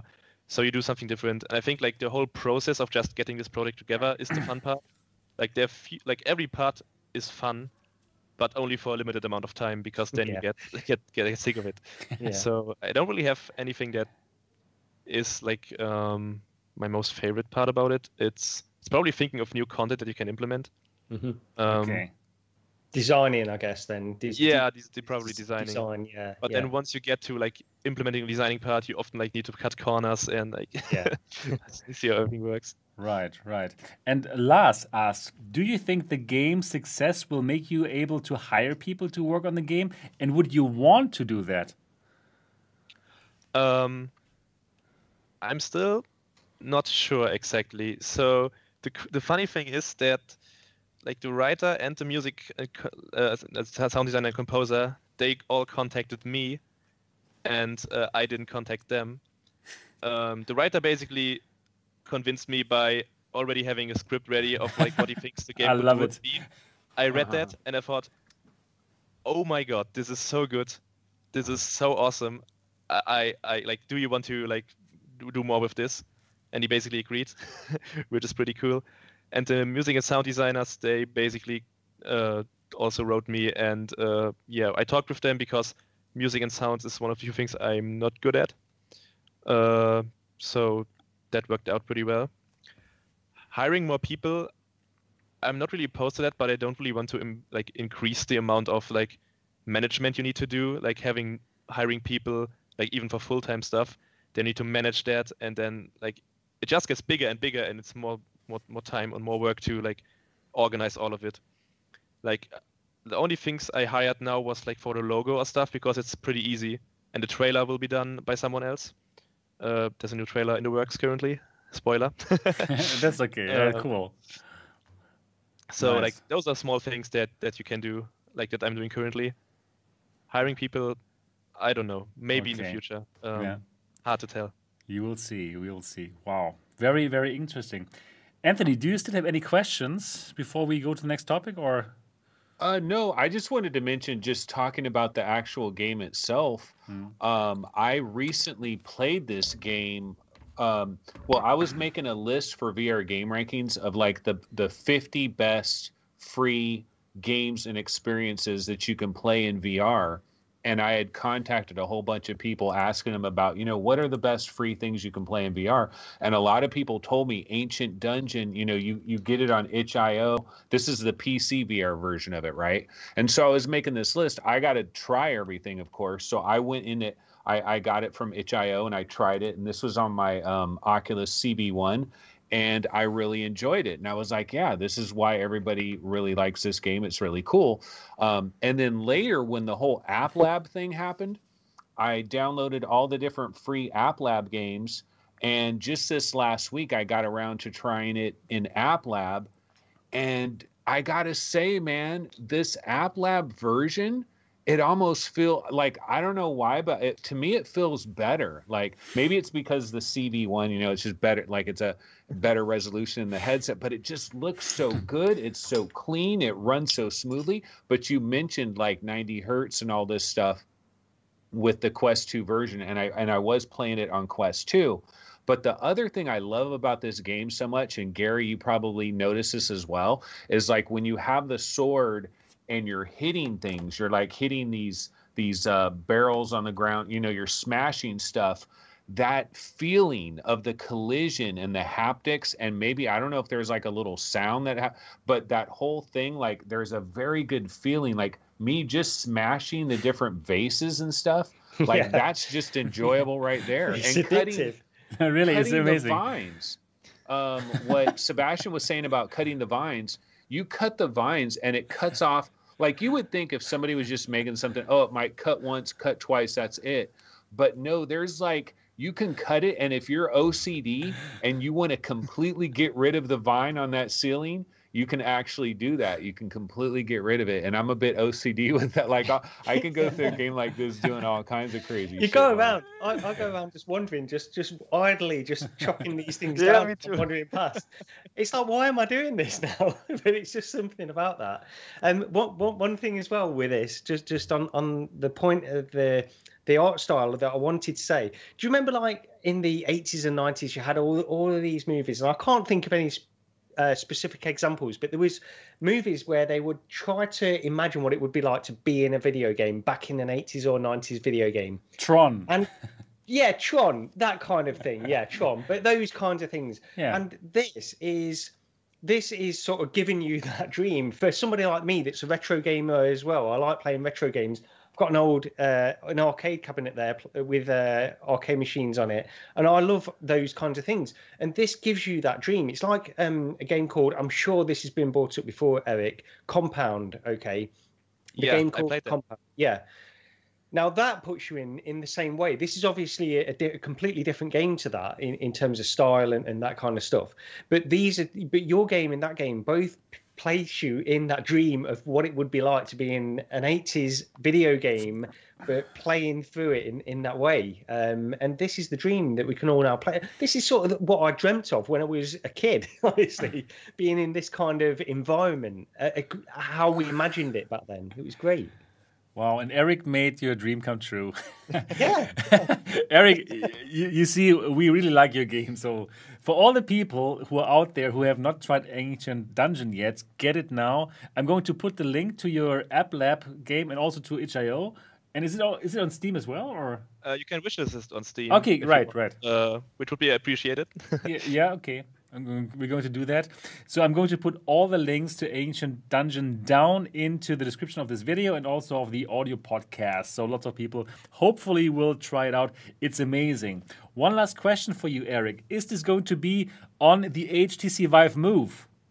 I don't know anything. I'm as clueless as you guys. I just saw the tweet. Okay, perfect. Wow.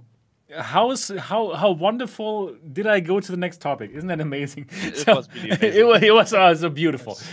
So now we're going to talk about HTC. So first of all, thanks Eric for telling us all the details about you developing Ancient Dungeon. That's amazing. That's amazing insight that we only get thanks to you being here on the show. So thanks a lot for that. Yeah, thanks for having me. Yeah, of course. And now we're going to talk about the HTC Vive Move. Is it probably going to be called? No idea. So let's have a look at what is this all about. And we're going to go to Twitter now. We are here on Twitter. By the way, you can follow me at Mixed Reality TV. And and now we're going to have a look at the tweet that started all the rumors. So HTC is actively like starting a rumor about this here. It's your move, they said. And then you see that... oh, I get it. Yeah, no, I finally got it. yeah, you finally got it. You see that hard plastic, and then you see that Vive logo. Ah, yeah, it's your move. Yeah, now you know. Yeah, exactly. You see that that shiny Vive logo, and that's basically it. And what are they teasing here? Of course, they're teasing a new VR headset. What else should it be, right? And the question is, what kind of VR headset is it? Is it like a PC VR headset, like the Cosmos? Is it like a 2-in-1 device that they were also teasing, something that you would connect to your phone and it's some kind of viewer? Or is it a standalone headset? Well, that is the question here. And... well, I personally believe it's a standalone headset, and because it just wouldn't make sense to have another PC VR headset. What do you guys think? It wouldn't make any sense, but it's HTC, so we'll see. All right, Gary, that is a good point. That is a really good point, because not many things made so much sense in their business decisions recently, right? Yeah. I mean, this is the thing. I agree with you. I think it's got to be a standalone thing. I would hope anyway. And they've finally nailed that inside out, because I've lost the way with HTC. I wouldn't say I've lost interest. That's the wrong term to use. But it's like this. They're bringing out so many headsets. They're bringing out so many of these different forms of headsets, PC headsets, and then standalone. Well, sort of standalone headsets in various ways as well. And I get confused with them all, honestly, at this point. And they had that one, the Cosmos, which was a PC headset, but it had the inside-out tracking. Which was bad. Yeah, it was bad. So that's the thing. Okay, if this is a standalone headset, they've got to have a different way of doing that inside-out tracking as well. So that's the other thing with it. I don't know what to make of HTC now. I was a big believer, like, HTC Vive, the very first one that they brought out, I loved it. Fantastic headset, and I had high hopes for them going forward. I was a true believer in HTC back then, and now I'm honestly not. I don't know what they're doing, so I'm hoping this can bring them back, but I don't know what it would be. Hope so too. What do you think, Anthony? What do you think? What is this? Well, yeah, in terms of it, whether it's a standalone or not, one thing that we do know, so apparently on March 3rd, Alvin Wang Graylin was on some online discussion. He joined an online discussion about virtual reality, and one of the things he mentioned, I'll quote it. It says, "Our next generation of standalone. We're going to have one this year. It's going to be a great product. I can't give any specs about it, but I think you'll find it. All the prospects is that it's better than what we have today, and is probably better than what there is today from any provider." So he's saying that, so, probably better than the Quest 2, but maybe not quite. No. But it does appear to be a definite standalone product. I also think so too. Also, what's really interesting, Oculus has seen that tweet and they have replied to it like this. So Oculus has replied with 1.E4. So it's a chess move. So they have moved the pawn from E2 to E4 and back to you, Vive. And then Vive, they have also replied to this.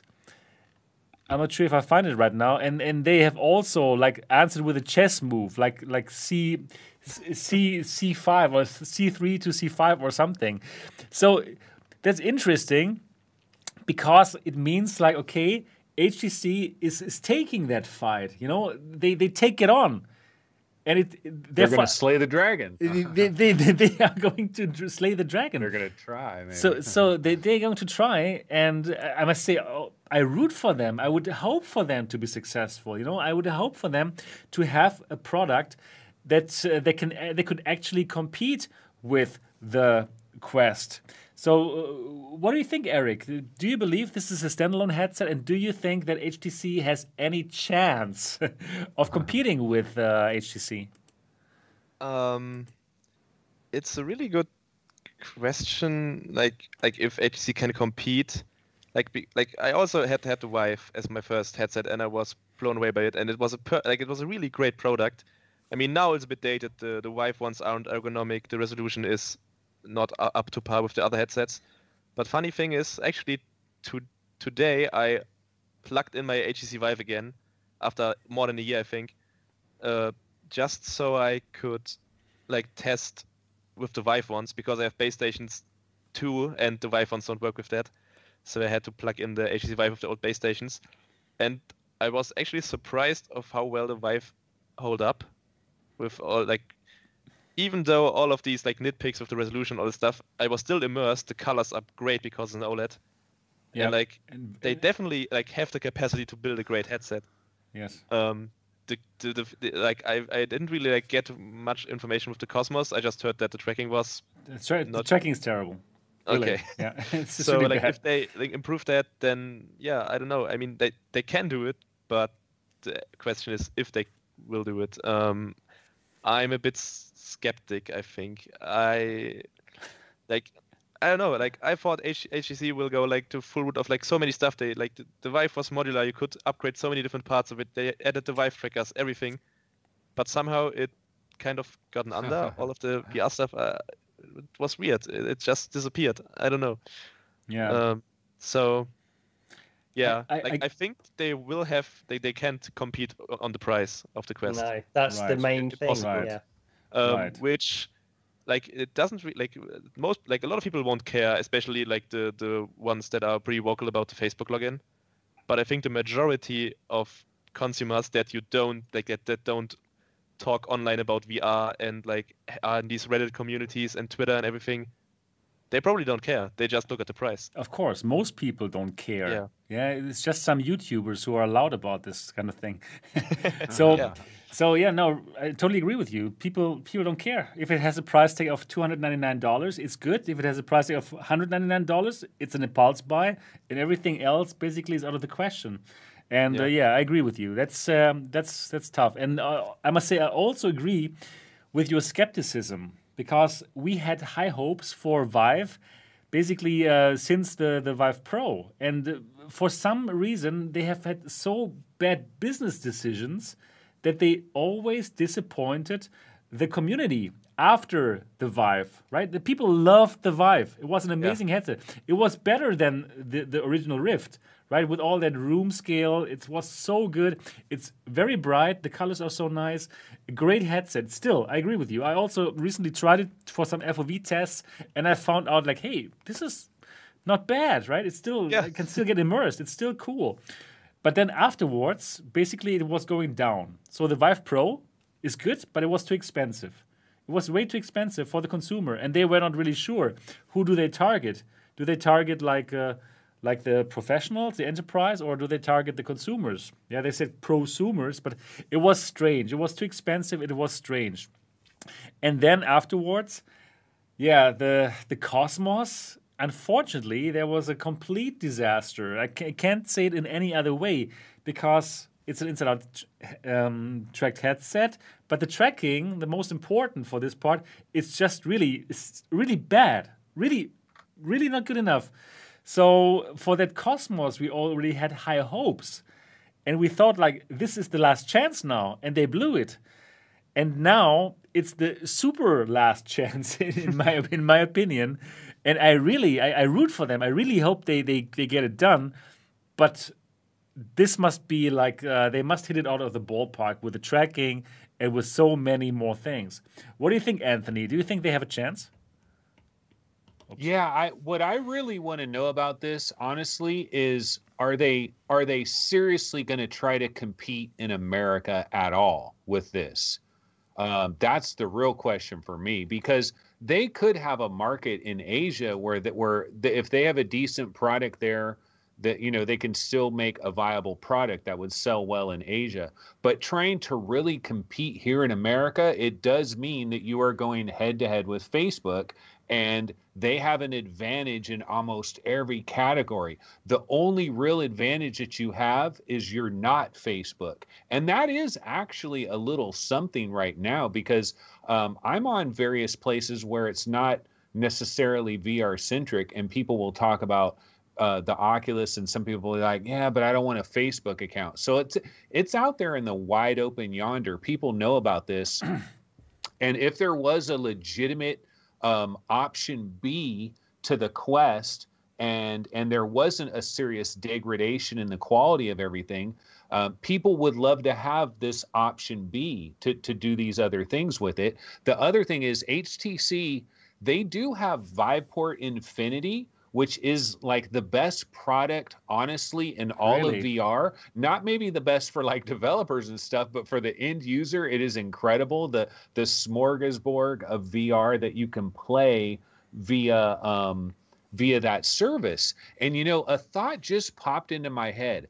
Imagine if there was a VR company out there that had the foresight to contact Guy Godin and say, Guy, we love virtual desktop. We're designing this special standalone headset. Is there anything that we can bake into the circuitry of this headset to really dial it in so that the virtual desktop experience will just sing on this thing? And not only that, we're going to sign an exclusive deal with Virtual Desktop where this is automatically free connecting to Viveport, because the last time I used Virtual Desktop, I was using Viveport and it worked absolutely fine. So there it is. Problem solved, right? I mean, it's one thing that they can do, but then it comes back to price, and it goes back to that $299. How do you compete with that? That is so difficult. So, and then the track, like you brought up the tracking, like, yeah, the other thing I'll say about tracking, this even goes back to PlayStation VR 2, right? Everybody just assumes that other companies are going to figure out how to do inside tracking, and it's going to be just as good as the Quest and Quest 2. And I don't necessarily think that just is easy as pie. Like, it hasn't been proven. Microsoft hasn't proven it. HTC hasn't proven it up to this point. So until there's another company that absolutely nails inside out tracking, I'm not necessarily going to assume that it's a given that it'll happen. Right. So first of all, I think your idea is amazing with the virtual desktop and getting Guy Godin on board and like putting it there and working together. And yeah, that would be so good. And I think you should totally be working for HTC, for the management, and give them some good ideas, because in recent years it really hasn't been so fantastic, right? Their business decisions. But I hope that with this could be really a difference. And then you mentioned you're wondering if this is going to happen in the US and in the West, right, Anthony? Yes, I'm very sure it's going to happen, because Graham Wheeler, he's the boss of HTC for the Europe regions. He has said on his LinkedIn profile that you can check that they are going to announce something. And if he says it as the European chef, the European boss of Vive, of HTC, yeah, this should be coming out. This should be coming out in the West, right? And this is not just in China. And then, in terms of price, something that I would like to put out, and that you also mentioned, they do have Viveport Infinity, which is this really good PC VR service where you pay like 15 euros here in Europe, and you can play all of the games. It's amazing. It's a really good thing, and it's like Netflix for VR. And they also have something like this, the Viveport store, for headsets, for mobile headsets in China.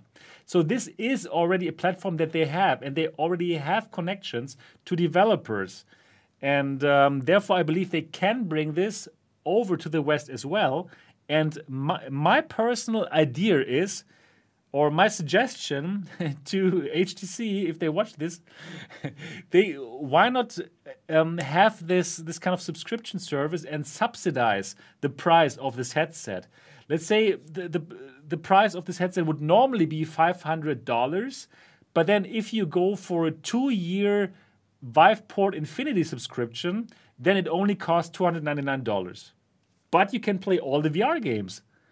Beautiful. In my opinion, this is like a really cool idea to compete with Facebook, with the Facebook price, and to even offer some added value, allowing people who are new to VR, who buy this for the first time, to simply play all of the games. What do you guys think about this idea? Yeah, go ahead, Eric. I was just going to say, yeah. Oh, go ahead. Yeah. It sounds like an interesting proposal. I think a lot of people would be up for it. One thing that just came to mind is that maybe in Germany, like this Move, however it was called, Vive Move.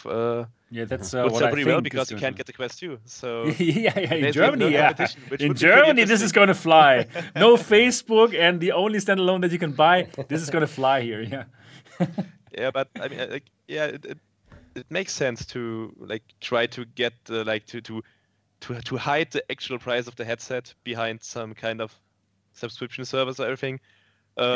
Just not sure if everyone would be up for that. I mean, you could offer two options: one having this the easy price and then paying over time, and one being the like more expensive stuff.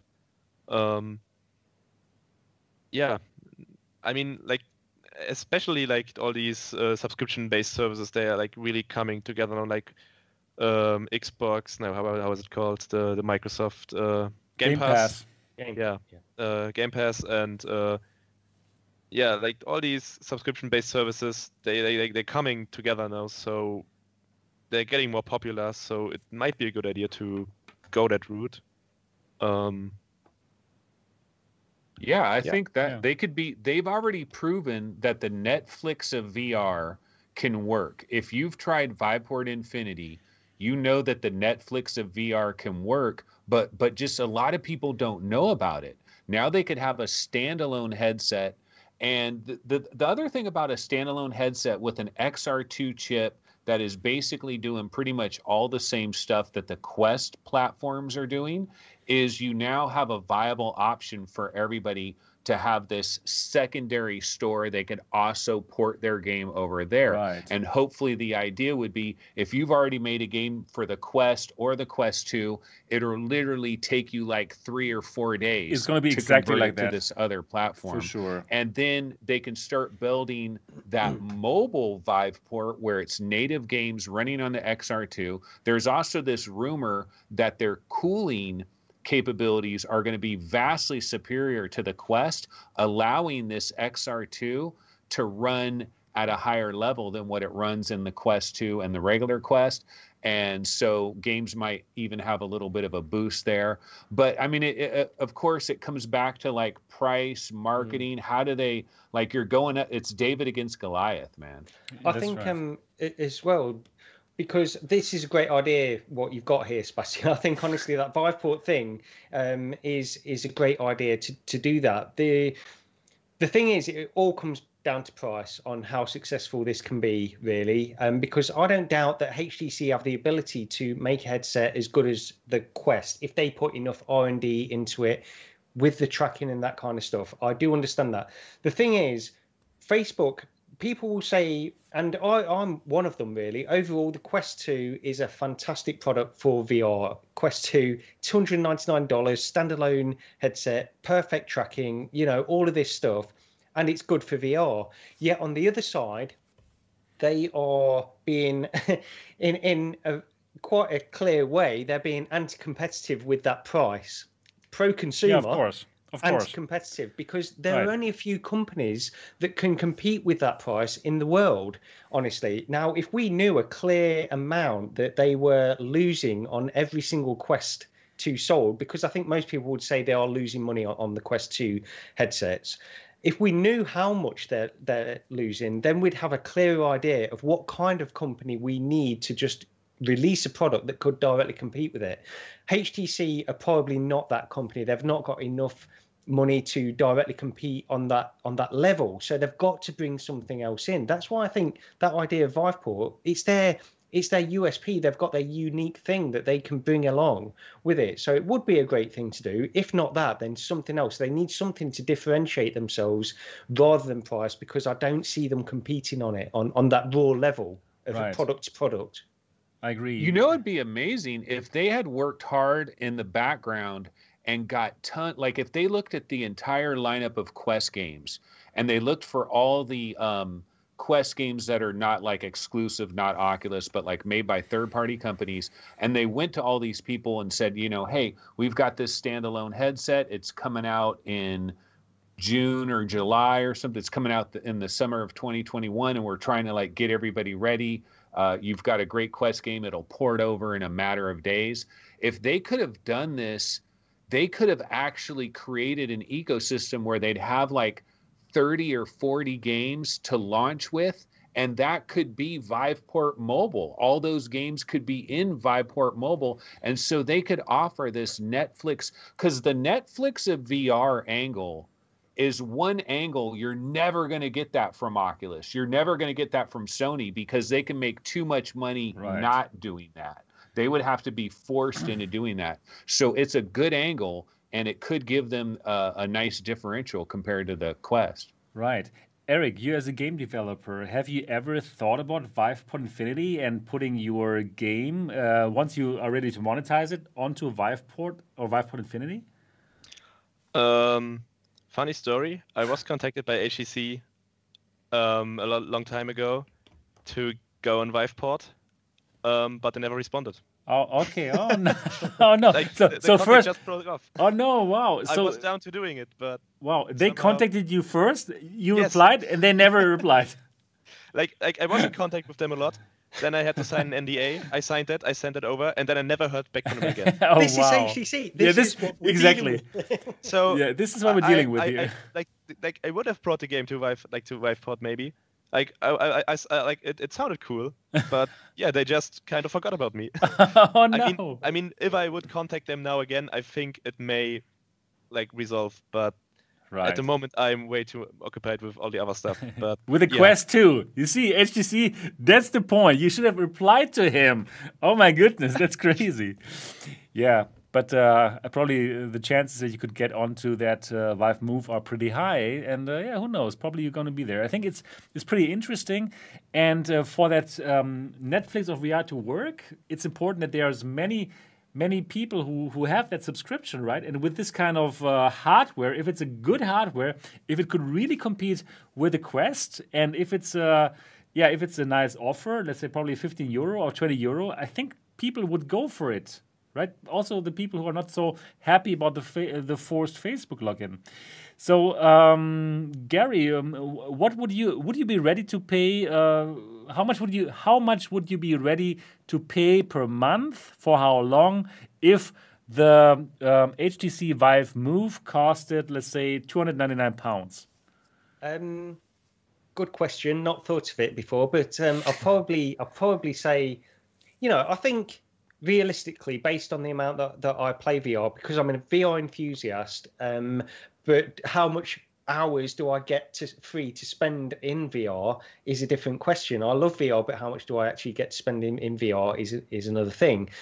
I'd say, if I could pay something like, say, a Netflix kind of price subscription for, mobile focused content, which will probably be quite small to begin with, say it's £14, 15 at the very most, Okay. to experience a wide range. It's got to have a significant library for that, though. I've got to say, it can't just be a small amount of titles for that. So it's Right. it's difficult. It's a difficult question to answer, but yeah. The thing is, I suppose your question as well. You're locked in for those 2 years, perhaps a year, 2 years. Yeah, for probably. that. So that's the thing. You would counterbalance that by working out how much am I actually paying. It's like when you buy a mobile phone, you work out exactly how much you're paying and that kind of stuff. So I don't know. I guess when the time comes, I'd have to see.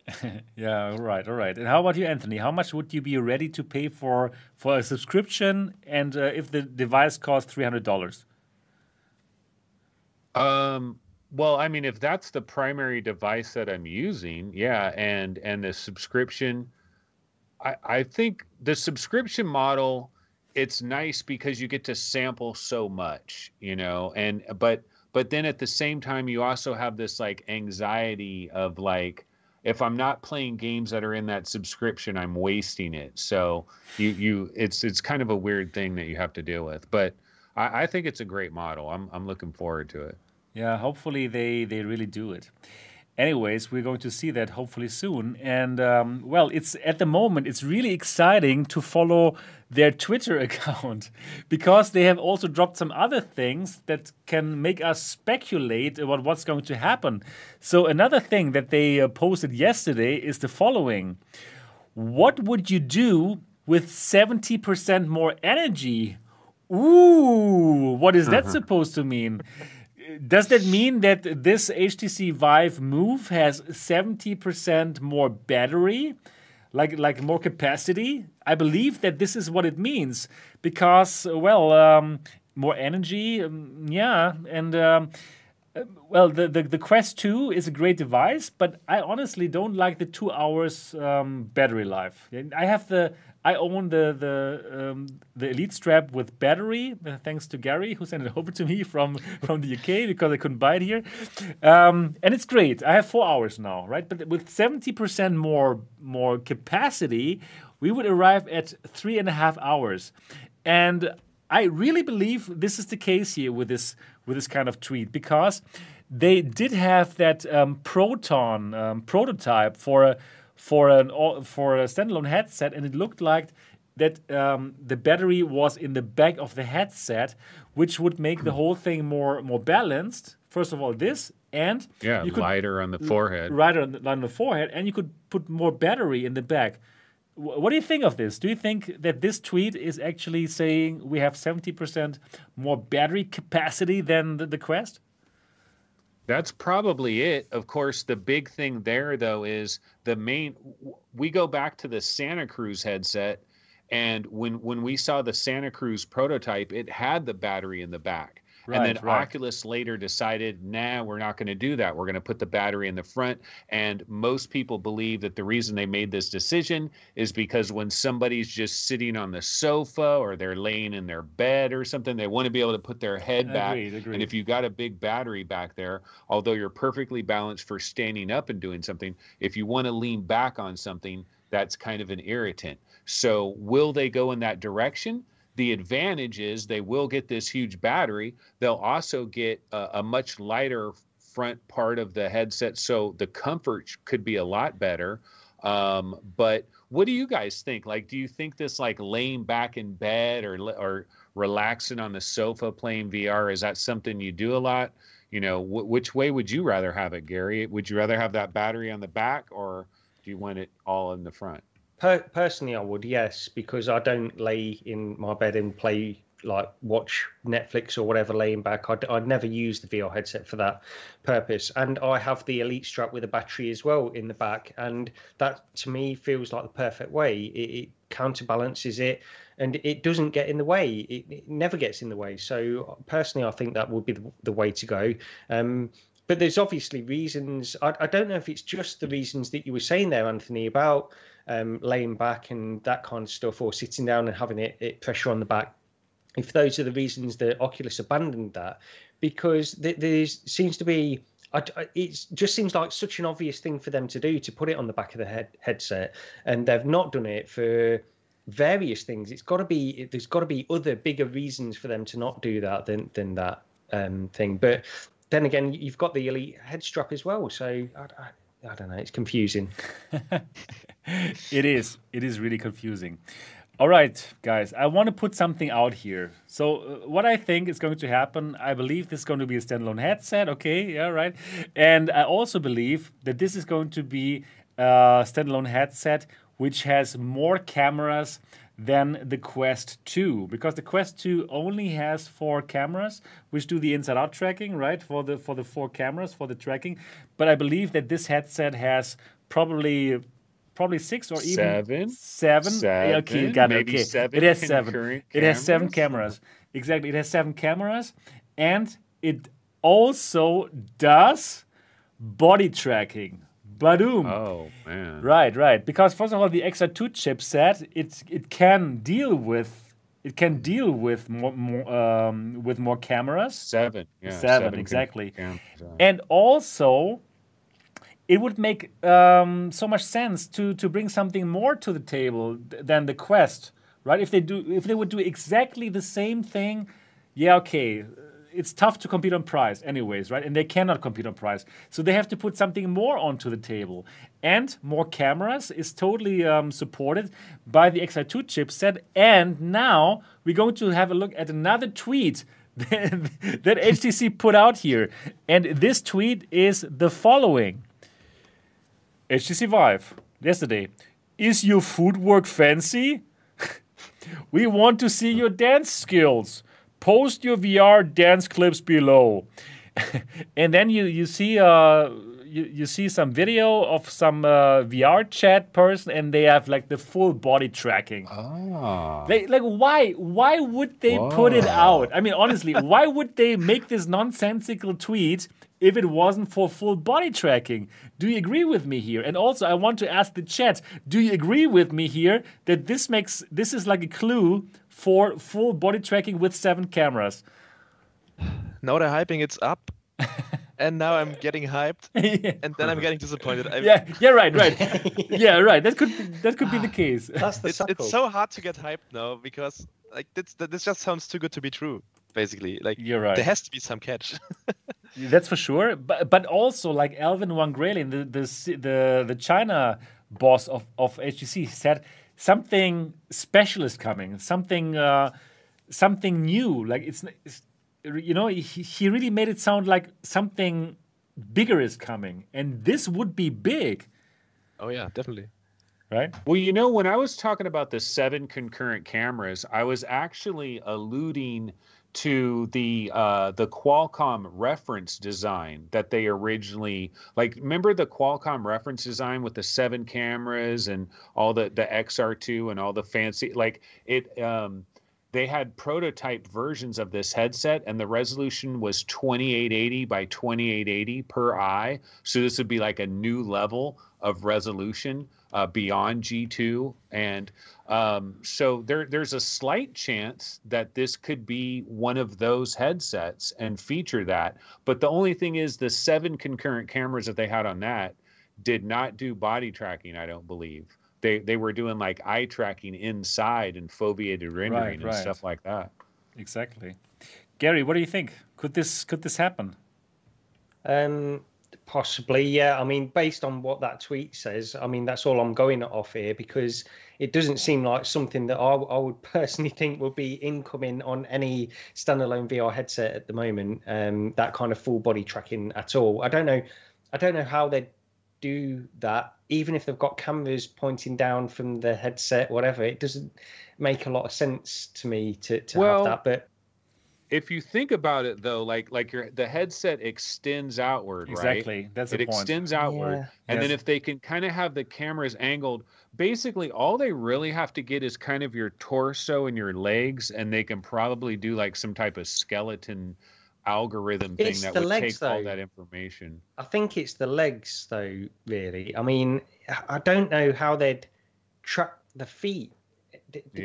I mean, people are different body sizes as well. Yeah, they do. They have a special drone that flies out. Yeah, I like it. That's going to happen. We heard it first on the Next Dimension podcast. The drone is going to make a video of you and fly around you. But honestly, I do believe that's technically feasible. Like we had another headset. We talked about it like a couple of weeks ago. The Unai headset. Can you remember? It also had like 7 cameras, and they totally promised you full body tracking with that kind of cameras pointing downwards. And I believe that you can make this magic happen. Just like you said, the device is protruding, and then simply point down. From the back also, you have the battery pack, which is protruding. Why don't you have one camera which is pointing down? I believe you can make it happen. You could make it happen. See, like imagine putting your Quest on, and even if you had 2 cameras on the end of your Quest pointing directly down, do you think that they would catch your feet enough to track them in any way accurately? I just don't see, because the way you work out every day and you do your squats. No, but I'm saying as well, like right. Good point. as you move, like moving your feet backwards, then you've lost tracking. We've got 1 foot in front, 1 foot behind. You've lost tracking of the other foot. It could be out the side. I don't know. I just don't see that happening. But honestly. couldn't it just use some kind of algorithm that would be accurate enough? Yes, like the based algorithm. on Yeah, for your general hits? poses, it works.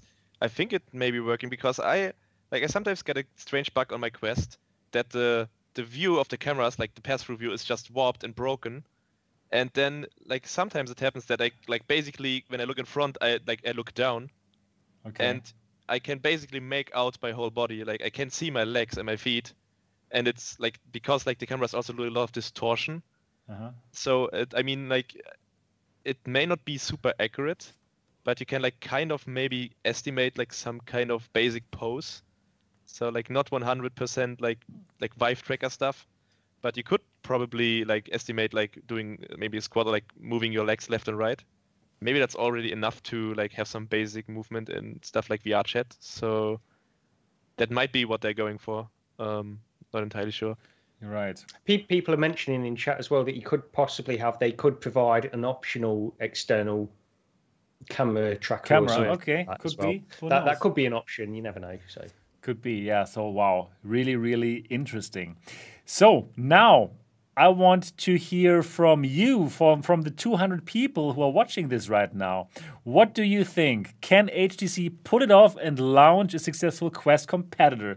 I want your vote now. So, vote now. Go to the link down in the description of this video and cast your vote.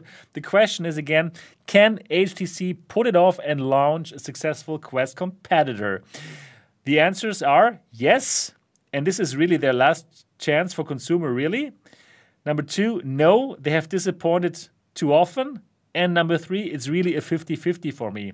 So now, please, now is your last chance to cast your vote and let us know, what do you think? Do you think HTC can pull it off and launch a successful Quest competitor? Well, I'm really looking forward to find out what the people say. And before we get to what the people say, I want to ask you, Anthony, what do you think? Yes, no, or 50-50? I don't I don't even think Sony could compete with Facebook right now, quite to be totally honest with you. So that tells you, right, how the hell is HTC going to do it if Sony can't do it? I believe there's like Apple may be the only hope. Okay. Gary, what is your vote on this? I don't want to be pessimistic about this, but yeah, you can't really, like anybody would say that it's very much a uphill battle for HTC to compete with what Facebook have got going on with the Quest. I hope they can, and I hope they're surprises. If they've got all these innovations, like they do have this body tracking stuff, and they can compete in some way, at least on price, then it's possible. I don't know what they could have done to turn that company around from what we've seen of their recent products in the past to get to that point. Okay, so you're like 50-50. Yeah, that's optimistic. Okay, I got it. More tending to no. Yeah, that's okay. Why not?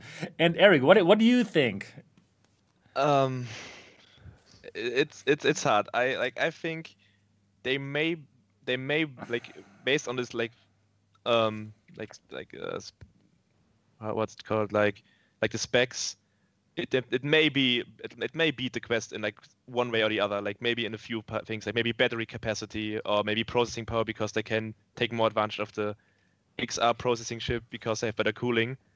But I think like as a whole package, I don't find it realistic that it comes even close to like something that the Quest 2 is. It may still be a good headset to work with, but it will probably still be like a more niche headset that not everyone gets. Okay. Like, that's what I think would happen. Okay, that is probably more realistic, actually, Eric. Yeah, I agree. For me, I hope, let's say it like this, I really hope they can pull it off, because this industry needs more competition, right? We need to get off from this monopoly that Facebook has right now, how they can simply do the things that they do, like force us to use our Facebook login even though we probably don't want. I don't like that. So I really want some competition, and that's why I root for HTC. I hope they're going to make it happen. I hope they have good business decisions, better business decisions than before. And I simply hope they can make it happen. So I'm absolutely looking forward to hear more details from HTC in the future. I hope it is what we are hoping to be here right now, and I hope that they're not going to disappoint us. I hope that we didn't get the expectations too high, and then in the end, it's simply going to suck. But honestly, I really don't think so. I think they have something good on their hands, and I hope that they have learned from their mistakes in the past, and I hope that their marketing is not going to consist of a spinning HTC Vive Move, like the Cosmos, or whatever that's going to be called in the future. So, I just say yes. I just say yes. I'm a positive kind of person, and I hope they're going to pull it off. So, let's see what you think. Let's see what you think. So, let me go to the results now. And here we go. Oh, that's interesting. So, can HTC pull it off and launch a successful Quest competitor? Yes. 41.8%. Wow. That is kind of surprising here. That is quite a lot of people who think they can pull it off. Nice. They're optimists. We're optimists. Yeah, we're all optimists here. But that's honestly surprising me. I would have not thought that so many people think they can pull it off. Or probably they want it, just like me, right? They're like, okay, give it to us, HTC. I mean, everyone wants it, I think. Yeah, exactly. Like we're rooting for them, right? It's good. No, they have disappointed too often at 21.8%. Okay. And, well, it's really a 50-50 for me. 36.4%. So it seems that HTC truly has a shot at glory here. They could pull it off. So they have the goodwill of the people, at least of the people who are watching this podcast or listening to the podcast.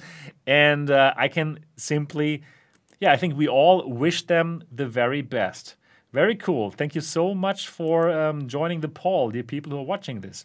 And I believe now with 2 hours and 40 minutes, it's time to end this very, very long podcast. Thank you so much, Eric, for making it so long. I can see you're super tired because you've been coding all day and releasing. It's really fun. Yeah, that's amazing. That's good to hear. So thank you so much for being on the show. I think more people are excited now about Ancient Dungeon. Again, for all the people who are watching this right now and for all the people who are listening that later as an audio podcast, please do check it out. It's truly amazing. It has surprised me in the most positive of ways. And get it. It's really great. And I wish you all the best for launching it, Eric. It's going to be exciting. Super exciting. And of course, also thanks, of course, to Gary and Anthony for being on the show again. And thank you so much, everyone who is watching this. So if you're watching this live right now, did you already put the thumbs up? You know, that's important. And later, do share this episode. I believe it was a great episode again. Share it with your friends. Do leave a comment. That's really important for the algorithm so that more people can find it. And please, if you have an iPhone or an iPad, and probably lots of you have, then do take the 1 minute right now. Open your podcast app on the iPhone or iPad. Find the Next Dimension podcast and do give us a 5-star review. That would help us so much. Now, that's it for this episode. Thank you so much, and we're looking forward to see you in the next episode. Bye-bye. Bye. Bye.